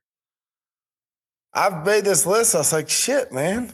Just what are you gonna do in 2024? Yeah, shit's gonna fall apart in 2024. Let's hope not, but you know, you got some wheels are gonna fall off next year. I mean, I'll how go back much to talking about TV shows next year? Yeah. What a incredible like run you had this year. Got your projects approved, won the things you wanted to win, got engaged, realized that your community doesn't think you're an asshole. Yeah, it's nuts. It's a lot. That's a lot. It's a lot of good stuff. So I was really maybe I'll get promoted to behind the desk. Maybe have another year. Maybe win the second Grand Slam, and then we'll talk. I was really sad. I'm gonna say I'm disappointed that on your list of moments was not you and I going to see Napoleon. Groove was in town a few weeks ago. Groove and Sydney were in town a couple weeks ago. Groove and I went to see Napoleon. I'm surprised that's not on your list of the top 5 things you did this year. All right, so there's a competition down in Wilmington, North Carolina, where Joey is. We go down there. I got to be down there for like 5-6 days. So we get a lot of time to hang out together. And one of the days, it was like I was coaching early in the morning. I coach 8 to 10:30 in the morning. And we got a whole afternoon. Of course, Sydney can't really do anything because she's competing the next day. So she's like, I'm going to stay in the bed. I'm going to relax. You go hang out. All right, Joey, let's go to a movie. I haven't been to a movie since Fast X. I went to Fast X. Yeah. And we go to, what movies are out? Well, there's Napoleon. All right, cool. That sounds great. That was Napoleon. Movie. We talked about Napoleon on the podcast being a hype still out, so it was fitting. Yeah. And we sit down in this movie theater, and I swear to God, 5 minutes in, I was like, I don't give a shit about Napoleon. Why am I in a 2.5-hour movie about some dude that I don't even fucking care about? We get out of the movie, and we go to a cup of coffee. We go to get a cup of coffee together. And Joey's like, I like that movie. I was like, great. We're going to argue for the next hour. I did not say that. We should have recorded. You said it was probably your number 6 thing you consumed this year. It's your favorite movie. It wasn't on my list. My direct quote was, I'm surprised I didn't hate that more than I did. And I wish I wish I hated it more than I did. I feel like the movie. I think that movie. I think I love that movie. No, I love it. How do you make a movie about one of the most interesting people of all time and make them so boring that it's like it's literally and then also make him just such a buffoon? There's like Napoleon's just like farting in it and like it's like, what are you doing, Ridley Scott? I think that it fails at even being a bad movie. Because there is a movie that could be made where they ratcheted up all that wild shit, and then I would be like, you have got to see this. Like, this is insane. And instead, it is like, what? Just like you said, there's a review that says it is incredibly boring, but also blisteringly paced or something. Like, it's also like, it's both like super boring and slow, but also fast and fascinating. But it's just like, it's just a mess, and it's not enough of anything. It's like it needed to be funnier, or it needed to be dumber, or it needed to be weirder. It's just like Napoleon sitting on couches with giant hats. It's literally, it is just, We come out and Joey goes, I think those hats got bigger as the movie went on. It increasingly got bigger over time. It also bugged me that there was no like standard way to wear these dumb hats. Sometimes they had them on sideways. Sometimes they had them cocked. Sometimes they had them straight. Yeah. It was a wild thing. And it's like, it is, like I said, if it was, Joaquin Phoenix can play this kind of crazy, bombastic role. He's done it before. But he's so restrained in it to where it's like, damn, if he was just like chewing up the scenery and shit, then I'd be like, you got to see this crazy shit. But it's not even that. I'm like, I can't even recommend it to people. No. I don't know. But anyway, No, yeah. But of course, no. According to you, I said it was the greatest film of all time. You were just like, Well, you didn't say it was the greatest film of all time. You just said it was your favorite film of all time. Yeah, it really was. I love all the scenes of him just staring directly into the camera. No. The best thing was he was the new Tim Allen. Yeah, he just grunted the whole movie. There's like the whole movie's like, he's such a military genius. He's such a military genius. Are you going to show us? Nah, just he's just take our word for it. Take our word for it. What? Really? Yeah. Like, show us why he's a military genius. I don't care about Josephine. I don't care. He doesn't either. It's just what a wild mess. But it was good seeing you when you were here. I got to go to you got to go to one of my gigs. You came to my DJing at the hell yeah, the volleyball place. We came out while you were that was the coolest thing, man. That was so fun. I'm glad you. There's a bar in Wilmington that has like 1, 2, 3, 4, 5, 6, 7 volleyball courts. I think so. Yeah, bunch of volleyball courts. And it's like a J-Ho little is tiki just bar. Out there. It's a bar it's a tiki bar with volleyball courts and a fucking DJ playing songs while people are playing games. People are playing, and I played y'all some music for you and Sydney that were some tracks for you.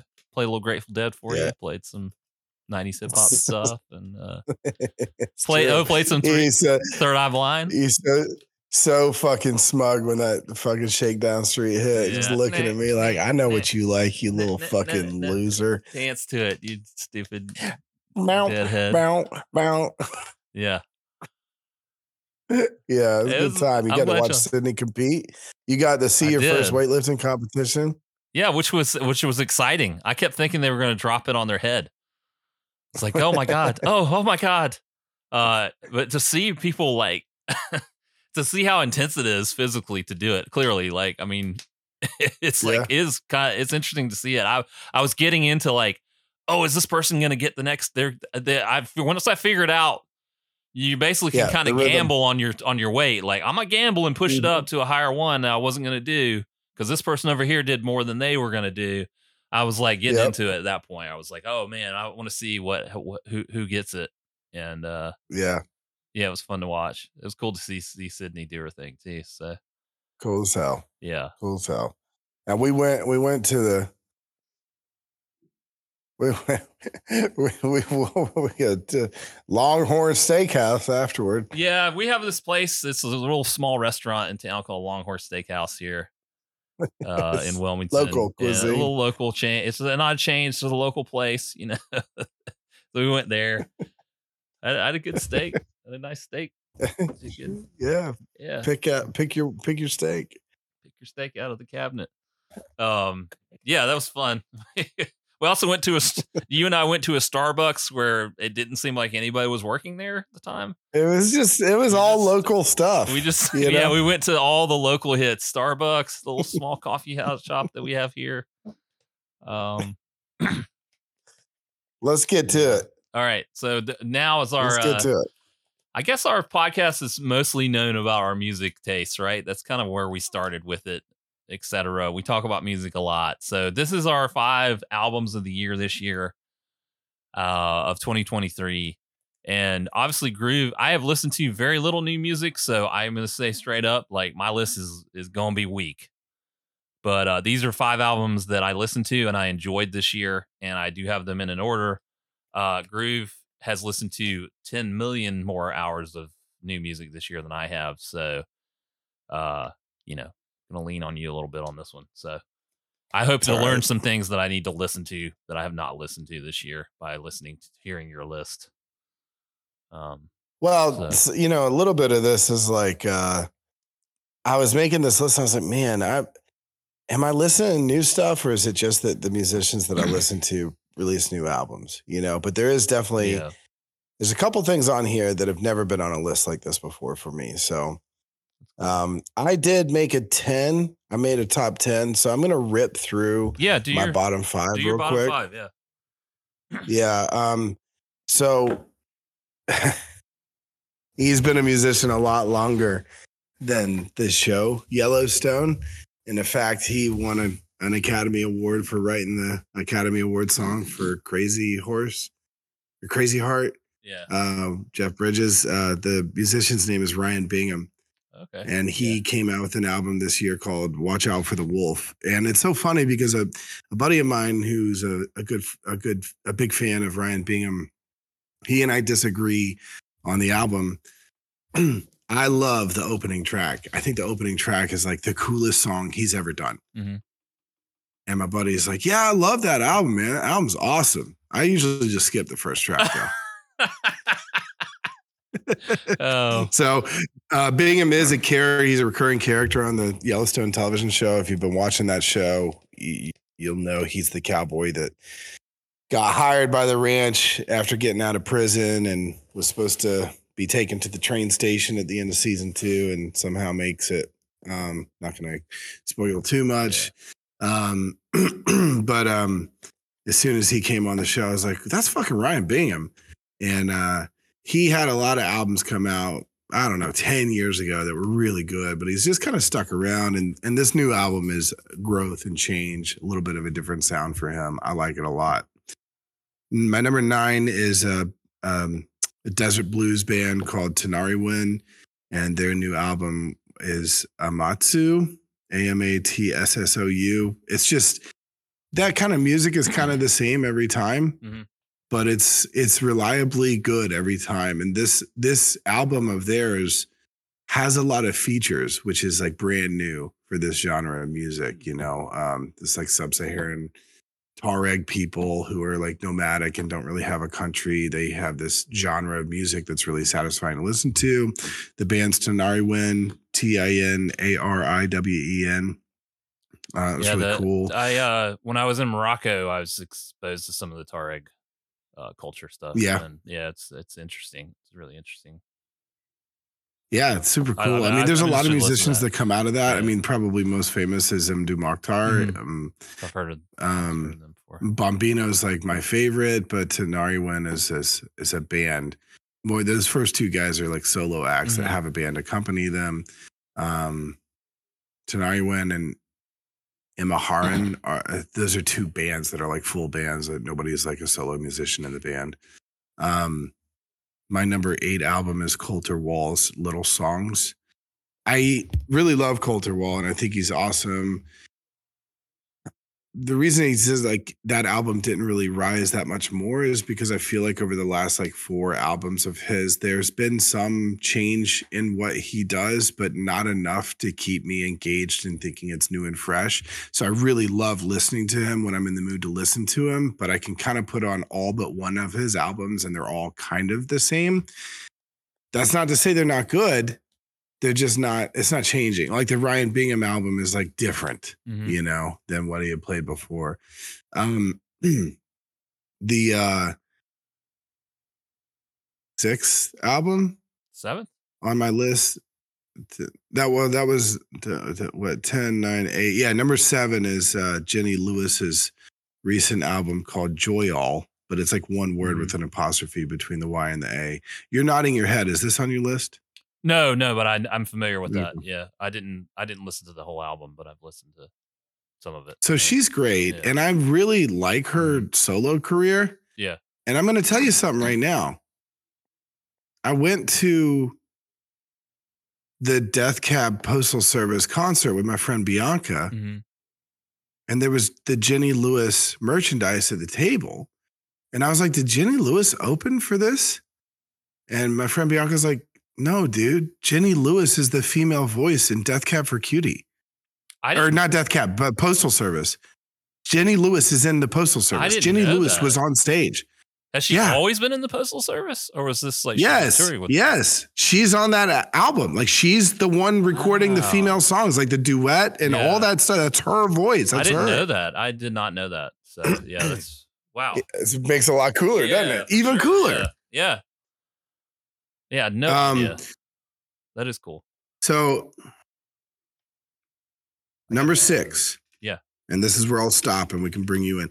A musician by the name of Brent Cobb, who is a pretty standard, like not pop country, but not one of the more popular kind of like whatever you want to call the country that is like Sturgill and Tyler Childers and Coulter, all these other guys that are making music that is country music that isn't like radio country.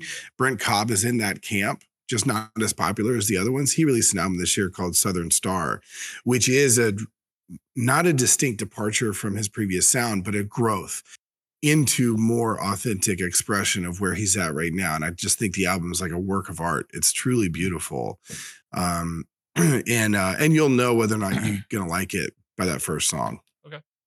So that's that. I'm going to check all those out. So I appreciate I need to go back and listen to some of that Jenny Lewis. I think I only listened to like 1 or 2 songs off of that album, but I liked it. I just didn't go back to it. So now I'm more interested now that I know that she's in the Postal Service, but yeah.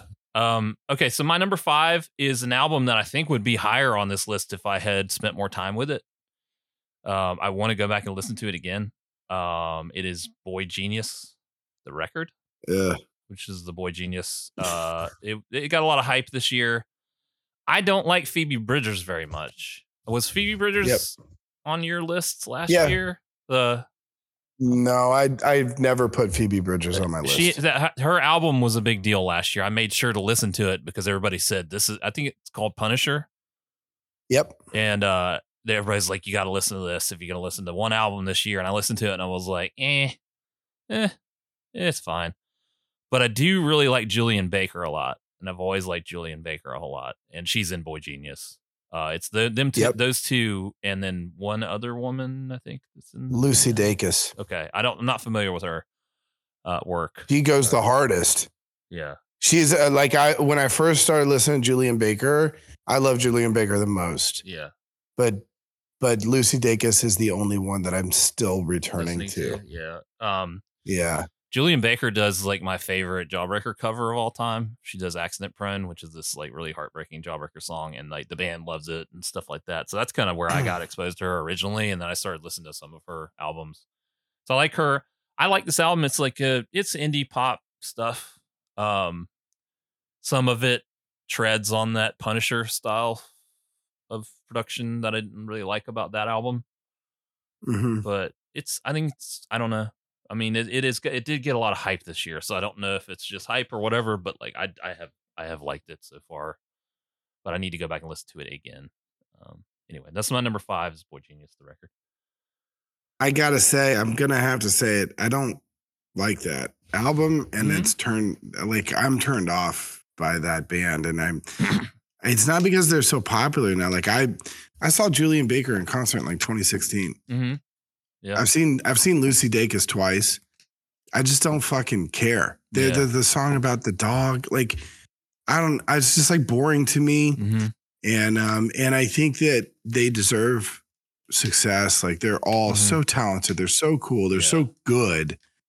But I don't think that album is very interesting. You think like the whole sum of the parts is not doesn't they don't all sum add of the parts is what makes it worthwhile. Yeah. But the actual music itself is just like so monotone. And it's the same fucking chamber. They're sending the same bullet down the same chamber every time. Yeah, I mean that's why I said like it could be higher on this list, but it could be lower on my list after I listen to it more. I don't know. I don't have a strong. It's my number 5. Whatever. It's I gotta say it. So I think some of my resistance to it is like how much a badge of honor it has been for so many people to say that they like it. Yeah. When in reality, like you could find music made by these people that's so much more engaging and like resonant, yeah. textured than what they're fucking making as the three of them together. I'm happy for it. I avoided it because I was like, they're on Saturday Night Live and everybody's like, they're the greatest ever and this and that. And I was like, I'm not going to listen to that. And then I did listen to it and liked it more than I thought. So maybe my expectations were much lower for it. Yeah, maybe. Because yeah, I mean, it's so not that, look, don't get me wrong. Like, I still listen to it. You know what I mean? I like want to like it because I want to support the three of them. Yeah. Even though I don't like care for Phoebe Bridgers' solo stuff, I don't want to listen to her. I still want her to do well because she's a badass, you know, like she's so cool. Yeah. But I think a lot of people are wrapped up in how cool she is and how cool they are more than how good the album is. I could see that. I did not like that Punisher album at all. Like at all. It's just not my thing. So what's your number 5? My number 5 is Miles Miller. The album's called Solid Gold. Miles Miller was Sturgill Simpson's drummer for the past 4 albums. Yeah. And this year he's been able to release his own country music album. It's probably the most pop country that I've listened to this year, but it's not really pop country. It's just like some of the melodies are pretty satisfying. So it's not like radio country, but some of those songs are a little bit, closer to the middle of the bell curve than some of the other stuff. But it's so sneaky how he still includes like really like engaging melody and like quality musicianship inside of what is a package that looks like something that you would see on the store shelf when you're looking for radio country. It's a good album. It's a good album, and it's good despite the fact that like some people might lump it in with a different category. Not that radio country is not. I mean, like, look, like pop music is popular for a reason, but it's popular for a reason because it's easy to digest. It's not very challenging, and this guy's still doing stuff that's really exciting to listen to. So I definitely, I mean, look, it's my number 5 album of the year. I think it's awesome album. It's really cool. And the title track, Solid Gold, is the one to go to there. Okay. If you're going to try them out. Yeah. My number 4, I'm cheating with this one a little bit because it's a live album. It's not stuff that was released this year. Oh, I got one on there. But it's my shout out to you. Time Out. Yeah. Time Out. What? In a Daze is the song, not Solid Gold. In a Daze. That's the one to try out. Yeah. God damn, that fucking song is so good. Yeah. I'm going to go listen to it when we get off the phone. Cool. I will listen to it. I want to try to make like a playlist out of some of this stuff. Is your number 4 what I think it is? I don't know. Is it based in New York? Oh. Okay. All right, go. My number 4 is a shout out to you because I listened to this several times this year. I just had it on the background. Is it based in Chicago? I don't know. I don't know where the place is. Okay. It is at. Is it Salty? Yes. Okay. So is that Chicago? Wait on it. Wait on that. Yeah. Okay. Wait on that. Well, that's my number. My number 4 is this thing, and we will talk about it. You're going to. I'm going to do my number 4. Okay. And then you're going to do your number 4, and I'll do my number 3. Okay. Cool. Okay. We're going to wait on my number 4 till you're. Now we're doing your number 4. My number 4 album of the year is a musician I had never heard of before this year. Yeah. I wouldn't have been exposed to it had it not been for somebody at the gym. Somebody at the gym walked in wearing headphones. Okay. And I said, "What are you listening to?" Yeah. And she said, "Oh, it's just this like pop album. I don't think you'd like it." And I was like, "Well, don't do that to me." Yeah. I said, "Give me the name." The name of the musician is Caroline Polachek. The name of the album is Desire I Want to Turn Into You. And it is the love child of Bjork, Imogen Heap, and like Miley Cyrus. Okay, I'm in. Yeah. I'm going to tell you right now, of all the music on this list, this is the one that you're going to really like the most. That's the most me. It is fucking perfect music. It is perfect music. And this woman's voice, she has a tiny desk. Okay. And when you listen to her sing on that tiny desk, yeah, you can be like, how is she not filtering her voice through stuff? Wow. She's like singing in harmony with herself in real time, like in two different, like it's nuts. It's so cool. crazy. And the album is like, it's heady. Yeah. And it's basic. It's like sharp and it's opaque. It's like really fucking cool. It's like, I don't even know how else to say it. It's like, it's a paradox. Yeah. It wants to be like, it's not, well, it is what it wants to be. Like it achieves its thing, and its thing is like very synthy, ethereal to like mood, while also like a super sharp, every song could be a radio hit if it wasn't 2024 or 2023. It's really cool. I have to check. I listened to it the first time. I was like, well, I'll put this on my drive home. And I listened to it for like 4 days straight. Loved it. I tend to like that loopy, loop-based, synthesizer-y singer-songwriter, but I'm doing electronic-y stuff. Yes. Female singer thing more than you do usually. And that sounds like it's right in my alley. So yeah. If you like it, I think really the reason that this scored so high was that it was like so brand new to me. Yeah. The musician is so brand new. So all the songs were very novel, and it was cool to get to revisit that type of music, you know, that I had been used to with Imogen Heap or even Frau. Like, you know, it's like really cool. It's cool. And I have gotten away from listening to a lot of that too, you know. That's cool. So my number 4, you ready for my number 4 then? My actual number 4 is it's a Goose album. It's live at the Salt Shed. Is that Chicago? Chicago. Okay. I didn't know where it was. It's live at the Salt Shed. Come to find out, it was on my birthday, I think. It's April 14th of this year. You sent it to me because they do a cover of Tomorrow Never Knows, which is maybe my favorite Beatles song. And it's an awesome cover of a really like difficult to cover song. It's very weird and layered and this and that. It's just good. I can't particularly like single out one moment on the whole album that I like the best or anything, but it's like it is the Goose stuff. The stuff that I like about Goose is I like. The stuff I don't like about Goose I don't like on it. It has a 22-minute version of Dripfield on it that is really great and just layered and epic, and you know the stuff I like about jam bands versus the stuff I don't like about jam bands. It's like I said I was going to put this on here, and then you were going to be like, that's like the 20th worst bootleg from this year or whatever, live album from them this year or whatever. I fully expected that, but this is the only one I listened to. So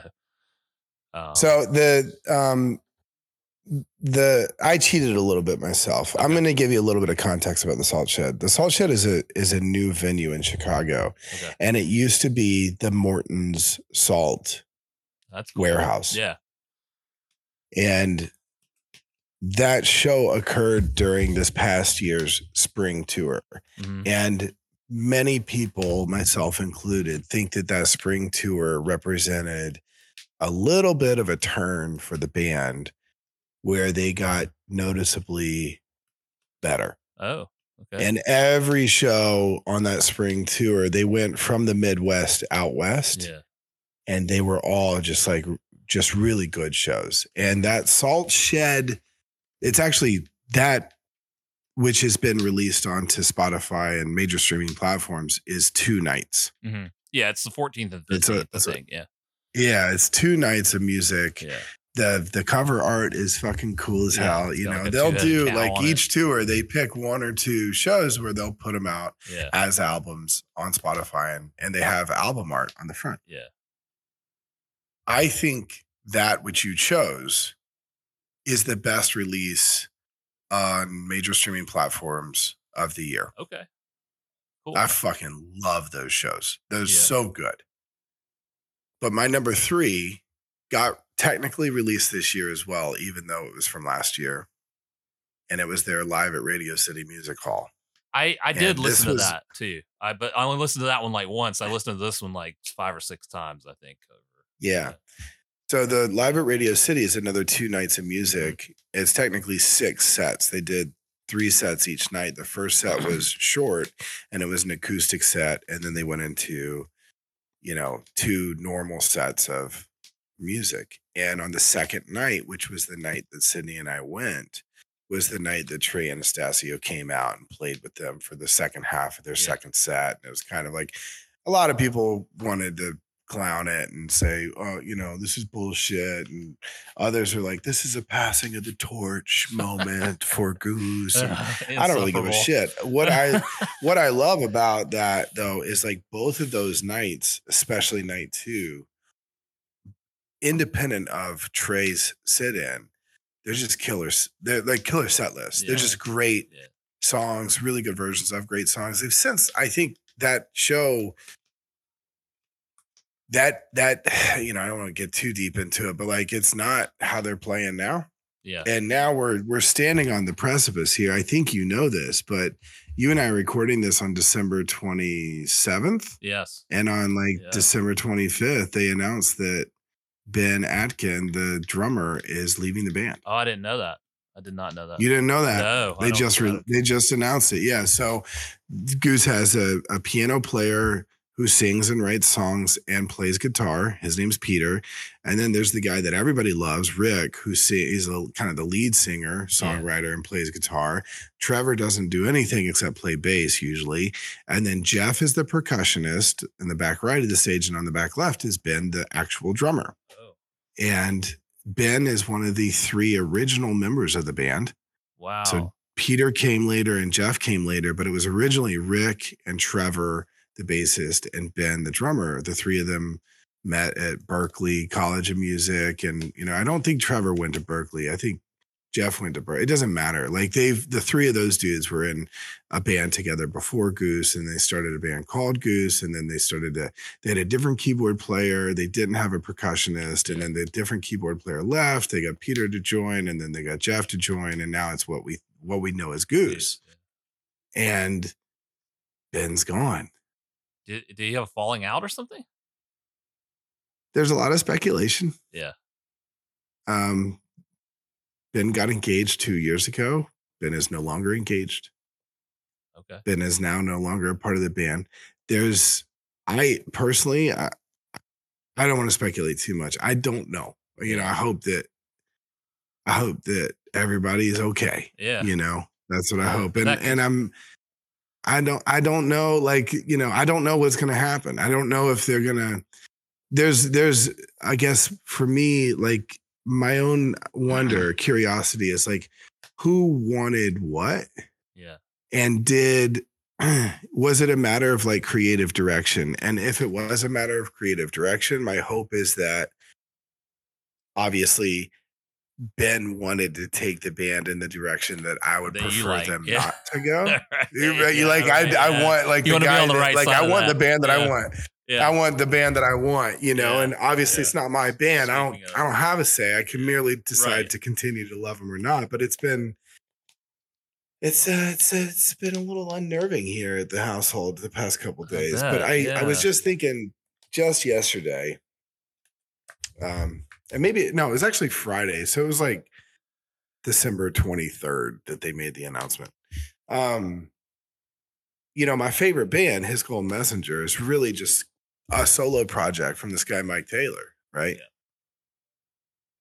Yeah. And then, he had a couple of records get released that were kind of just him and a guitar. And then, his band grew. And then he got a bigger record deal and he had a better band. And Phil Cook, who's one of my favorite musicians, was in the band with him. And for about 4 albums, it was basically MC Taylor and Phil Cook making music together. It's some of the greatest music I've ever heard in my entire life.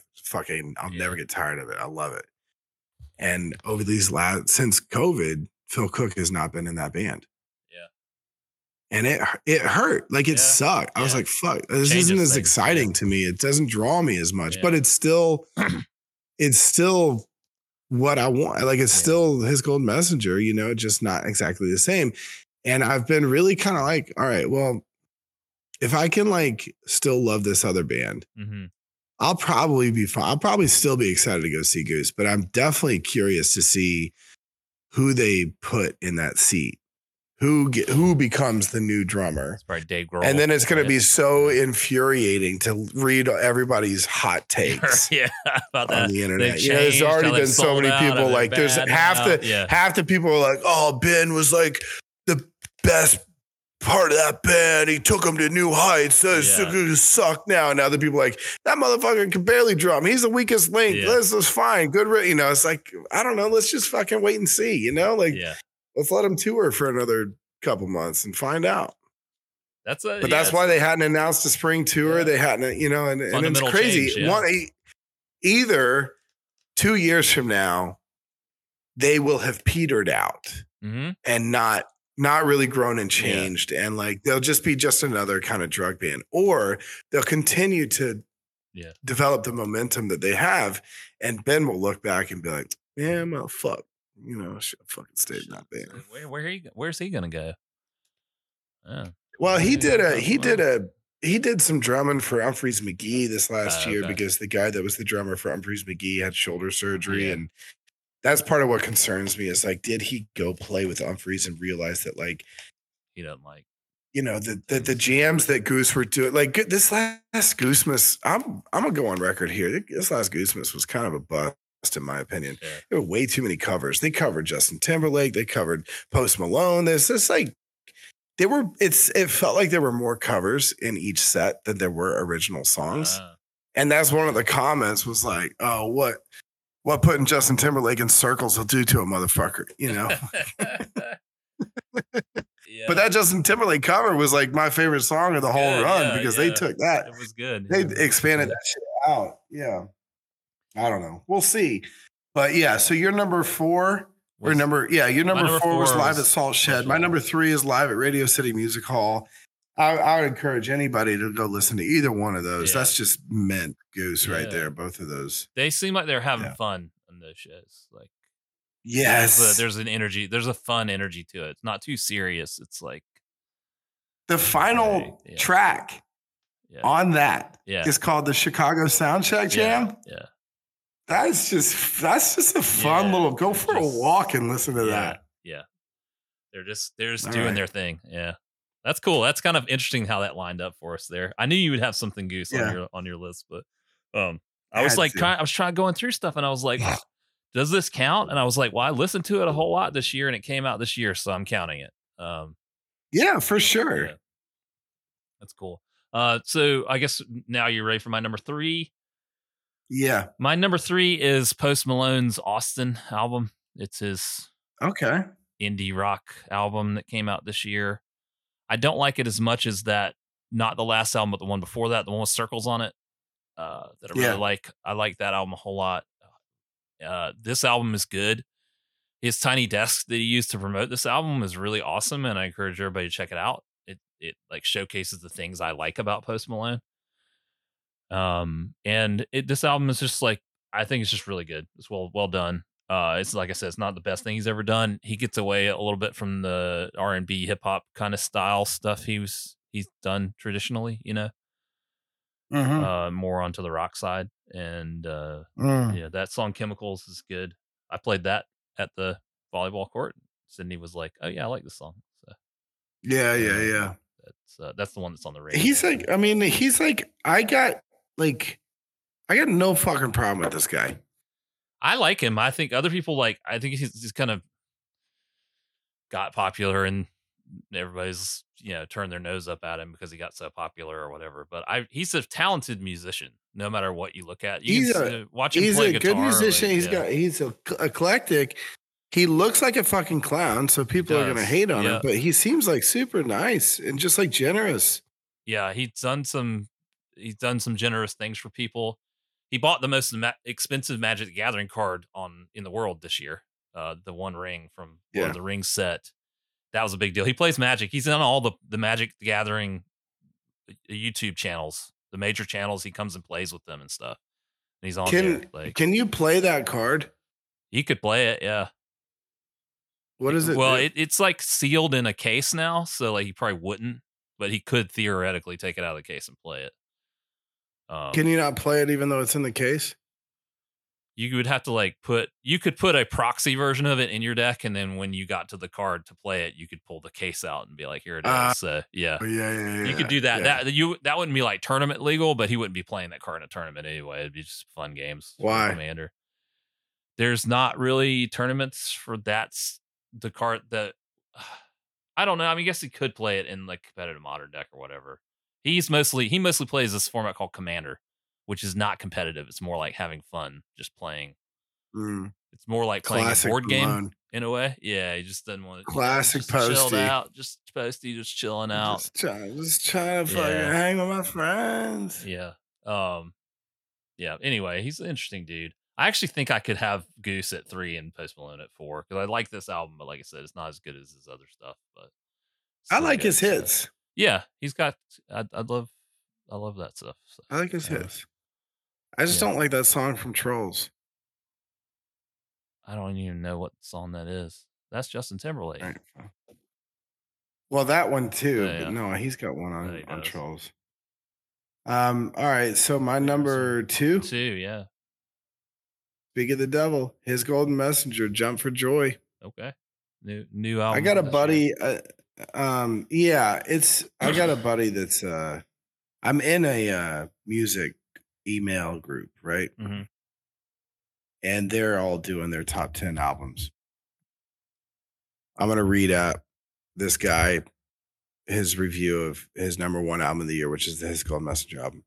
Mike Taylor went in a really different direction last year with Revelator's sound system, a dub-inflected instrumental affair that hewed more towards Mad Lib and Jeff Parker than the country rock we've come to expect from him. He told an interviewer that Revelator's experience changed him in a way that heavily influenced his new record. You can hear it on Jump for Joy. Make no mistake, this is still very much a His Golden Messenger record, but the dubby, drony interludes between songs bear the Revelator's stamp, while other songs really open up the band's sound. For one thing, Shinbone goes all in on the synth hook and sounds like a Kenny Loggins tune. It's hands down my favorite song of the year. And after years of covering Franklin's Tower, Bertha, and Birdsong on the road, Taylor brings his inner deadhead to the studio. A few of these tracks are plucked from the slick studio sound of Mars Hotel or Cats Under the Stars, none more so than California King.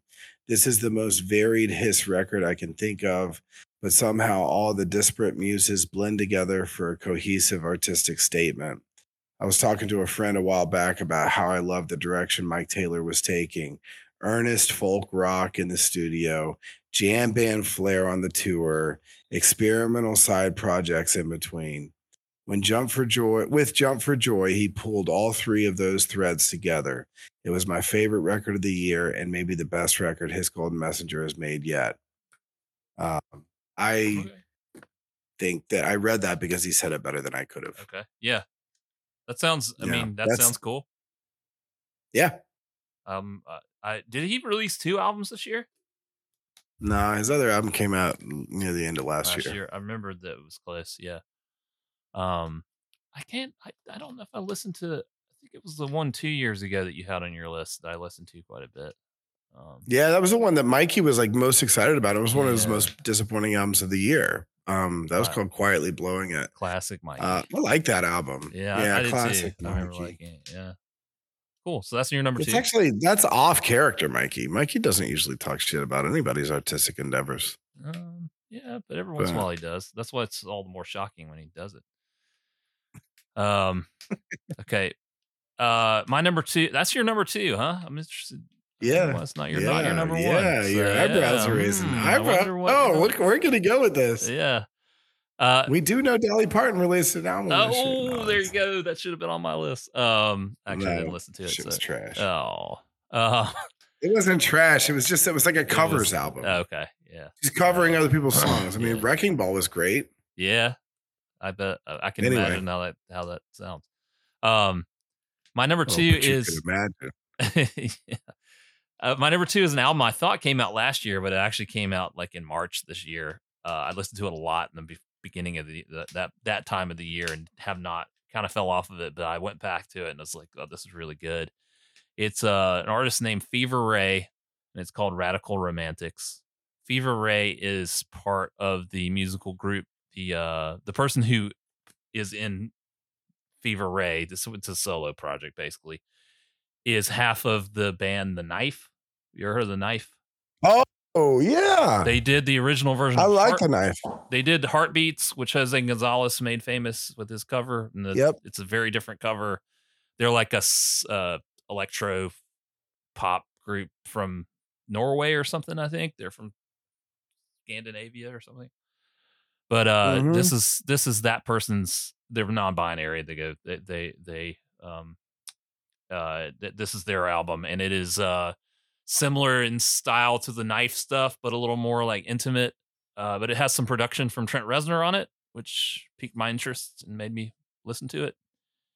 And there's a bunch of producers on it, but he produces one of the tracks. And yeah, I really like it a lot. So it's Radical Romantics by Fever Ray. It's a little weird in parts, definitely strange.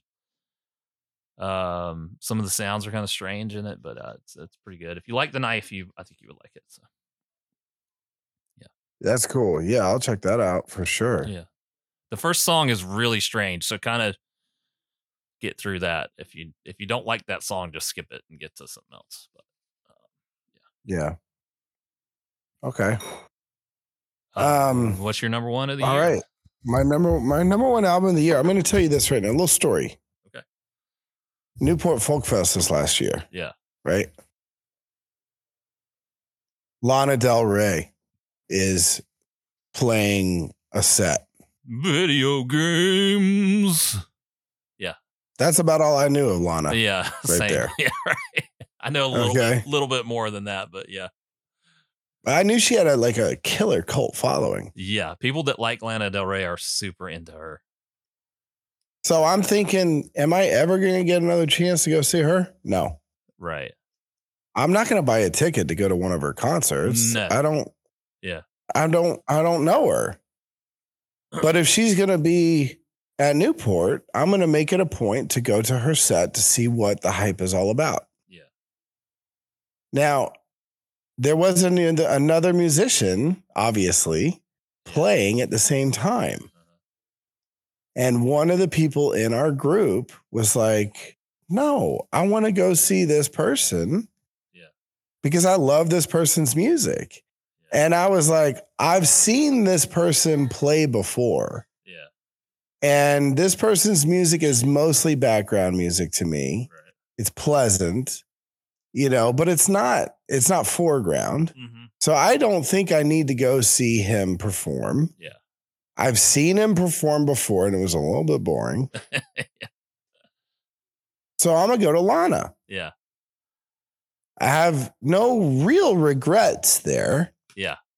Because I thought her set was really cool. Yeah. And it was amazing to see how many young women were just so fucking captivated by her. Yeah. But the musician whose set I skipped is Gregory Alan Isakov, a guy who I've just kind of whatever about most of the time. But it was my number one album of the year on Spotify. And it was my number one album of the year of what I really craved in the morning to set the tone for the day.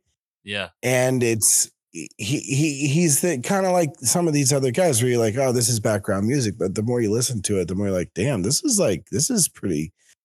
is denser than I thought it was. Yeah. There's more going on here than I expected. So that was my favorite album of the year. It's my opinion, the best album of the year. It stuck with you. Yeah. I didn't know where that story was going because Lana Del Rey also had an album this year come out. So did she have an album? I think so, yeah. Time out. Yeah. Time out 1 second. Yeah. Ready? Let's see. Yeah. Here. I think that's working again. Yeah, Lana Del Rey had an album this year, and so I was like, "Oh, was it going to be that? You're going to really surprise is me." This guy about to say Lana was the number one album of the year. She's an artist that I like. I wish I like more than I do. I don't have any negative or positive. She was really bad on Saturday Night Live the first time she was on. Hilarious. Who's bad. not? She was terrible. So who's actually good on Saturday Night Live except for Kanye West? I was about to say Kanye is. So that's interesting. But yeah. So but you did go to see Lana Del Rey, and then I did. I went to see her. Yeah. And I have no regrets. Yeah. Well, good. So I didn't expect that to be your number one album this year. Me neither. I told the person that was going to see his set, I was like, "Are you really going to see that? Are you trying to go take a nap? You gonna be bored?" I had to call her up. So you were. I had to call her up afterwards and say like, "Hey, I'm sorry. I can't stop listening to this fucking album." I was like, "You were right. You were right. You were right." Cool. Well, I'm gonna have to listen to that. What's your number one album? My number one album of the year. I did not expect to be saying this in the year of our Lord 2023, but my number Lana Del Rey. Yeah, surprise. No, it's I talked about this on the podcast a couple episodes ago, but Corinne Bailey Rae had a new album this year. It's called Black Rainbows, and it's really good. It showed up on a lot of top 10 lists around, and I was like, well, I got to listen to that because I liked her other stuff, and I don't even know how to describe it. It's weird. It's got a lot of different genres in it, and it's a weird album. It's like some strange tracks on it, but it kind of all fits together in this. She's obviously doing the thing she wants to do. Like, it's her music and it's her thing. And I think she was out of the music game for a while. Like, her husband had died, and then she was like recovering from that, and now she's married again with somebody else that she collaborates with, I think. And it's just a really good album. I really enjoyed it, and I think everybody should listen to it. So it's called Black Rainbows. Corinne Bailey Rae. Yes, she's the Put Your Records On singer. Girl, Put Your Records On, which is a great song, but this album is very different from that. I was expecting that, and it's very different from that. So that's kind of all I'll say about it. But there's some like rock, there's some funk stuff in it. There's a little bit of everything. So little electro kind of vibes in some of those tracks. So okay, yeah. No, I wouldn't have expected that be my number one album of the year. No, I had no idea. It's like I've heard you talk about it earlier this year, and I just like completely forgot that you did. I think I had just started listening to the album when I mentioned it. I was like, yeah, I'm a couple tracks in, and I like it. I think it'll be on my list at the end of the year, but I did not expect for it to be my number one. But I think it's just really good. So, yep. So that's my number one. That's our top 5 albums of the year from IOLTOS. You're welcome. Yeah. Surprise. Another year in review from us. Was this 3 years now we've done this? 4? Is this 4? I don't know. It's too many. It's 3, I think. I can't remember. Anyway, that's that. Oh, I did you have anything else you wanted to say about the year that was? Anything else about? You listened to a lot of music this year. Clearly, you went to a lot of live music, so I saw a lot of concerts. Yeah. No, I think I've said everything I could say about this year. Yeah. Goodness gracious. It was a lot. I did start a what is it called? Music League. Oh, yeah, that's right. Music League. Yeah. If anybody, IOLTOS listeners, I put it in our Instagram group. But if anybody, I think I might co-op that league. I don't care. That's fine. We got to talk. We got to talk afterward. I think I was gonna do one on my own and just invite everybody that I fucking know from like Instagram and everything to it. And then you threw that up like 2 days ago. I was like, damn, I wonder if that should be the one that we could leverage the IOL2S people, but then also have some other people come into it. If you want to add the league is better when how many people did you put in that league? I set it to 20. I think I can up that though. But the one that I'm in is like 65 people. Yeah, I don't care what size it is. I upped it from the default is 10, and I think I put it to 20. There's like 7 in there now, but like you really need enough people that are going to participate. And people are participating right now, but like I don't want them to fall off and not have any because it seems cool. And I think that I did a poor job of setting. I just used the default ones because I didn't know you could make your own, and then I started changing those over to my own. You can still make your own. You can still make your own. You have to delete the old the ones you had in there, and add new ones and whatever. And I've done that. How many votes do you get? You get 10 votes.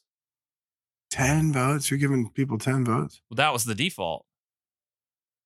You can spread them out however you want. Yeah, I know. The one that I'm in has 65 people, and you only get 5 votes. Well, I'm happy to change it to whatever is the optimal We gotta. setting. We'll cover it. We'll figure this out. Anyway, you are We'll talk welcome. after. If you want to co-opt it, I would rather it be people that want to participate, which the people who are in there now are participating. But I would like to have enough people that there's a critical. I've invited people outside of IOLTOS as well, people that I know that like music and would have interesting things to say. And like I said, I didn't set it up really great the first time, but either co-opt it or we'll start a new one or we'll whatever. I mean, it's probably easiest to keep this one going and just add more people to it. And I can give you administrator on it and whatever. Anybody that's listening, if you want to, I think you can probably just search I only like their old stuff on Music League. There's an app for Music League. I highly recommend downloading the app. So it makes it easier to do the thing, but you can search for I only like their old stuff and probably find it on there. So for those of you that don't know, Music League is we've talked about it on the show before, but you submit songs that meet a criteria and then people vote for which one they like the best and it makes playlists. It all interacts with your Spotify and you can comment on people's stuff. And of course, somebody, I don't know who it is because we haven't hit that point yet, added the first prompt was covers, so your favorite cover songs, and somebody put Scarlet Begonias by Sublime in there, which hits. I don't know what to be angry about with that because it's a Grateful Dead song being covered by the worst band of all time. So I need to get in there. I don't think I've even joined it yet. I don't want to fall behind. Damn it. Sydney joined. Right. Sydney joined. You didn't. Sydney joined. Nah. There you go. I'm just saying. Yeah, you should join in there. I mean, I set it up for like 8 weeks right now, but obviously you can add more to it and whatever. And we can delete some of those if they're not good or whatever. But I put some ones I thought were kind of interesting or funny or whatever. So okay. Yeah, and some that are relevant to IOLTOS listeners. So anyway, there's the Music League. You can also find us on Spotify and I think Apple. And you can email us. I only like their old stuff at gmail.com. We also still have our shitty website, IOLTOS.com. And appreciate everybody listening this year and appreciate all y'all. Hope you have a wonderful new year. And I guess we out.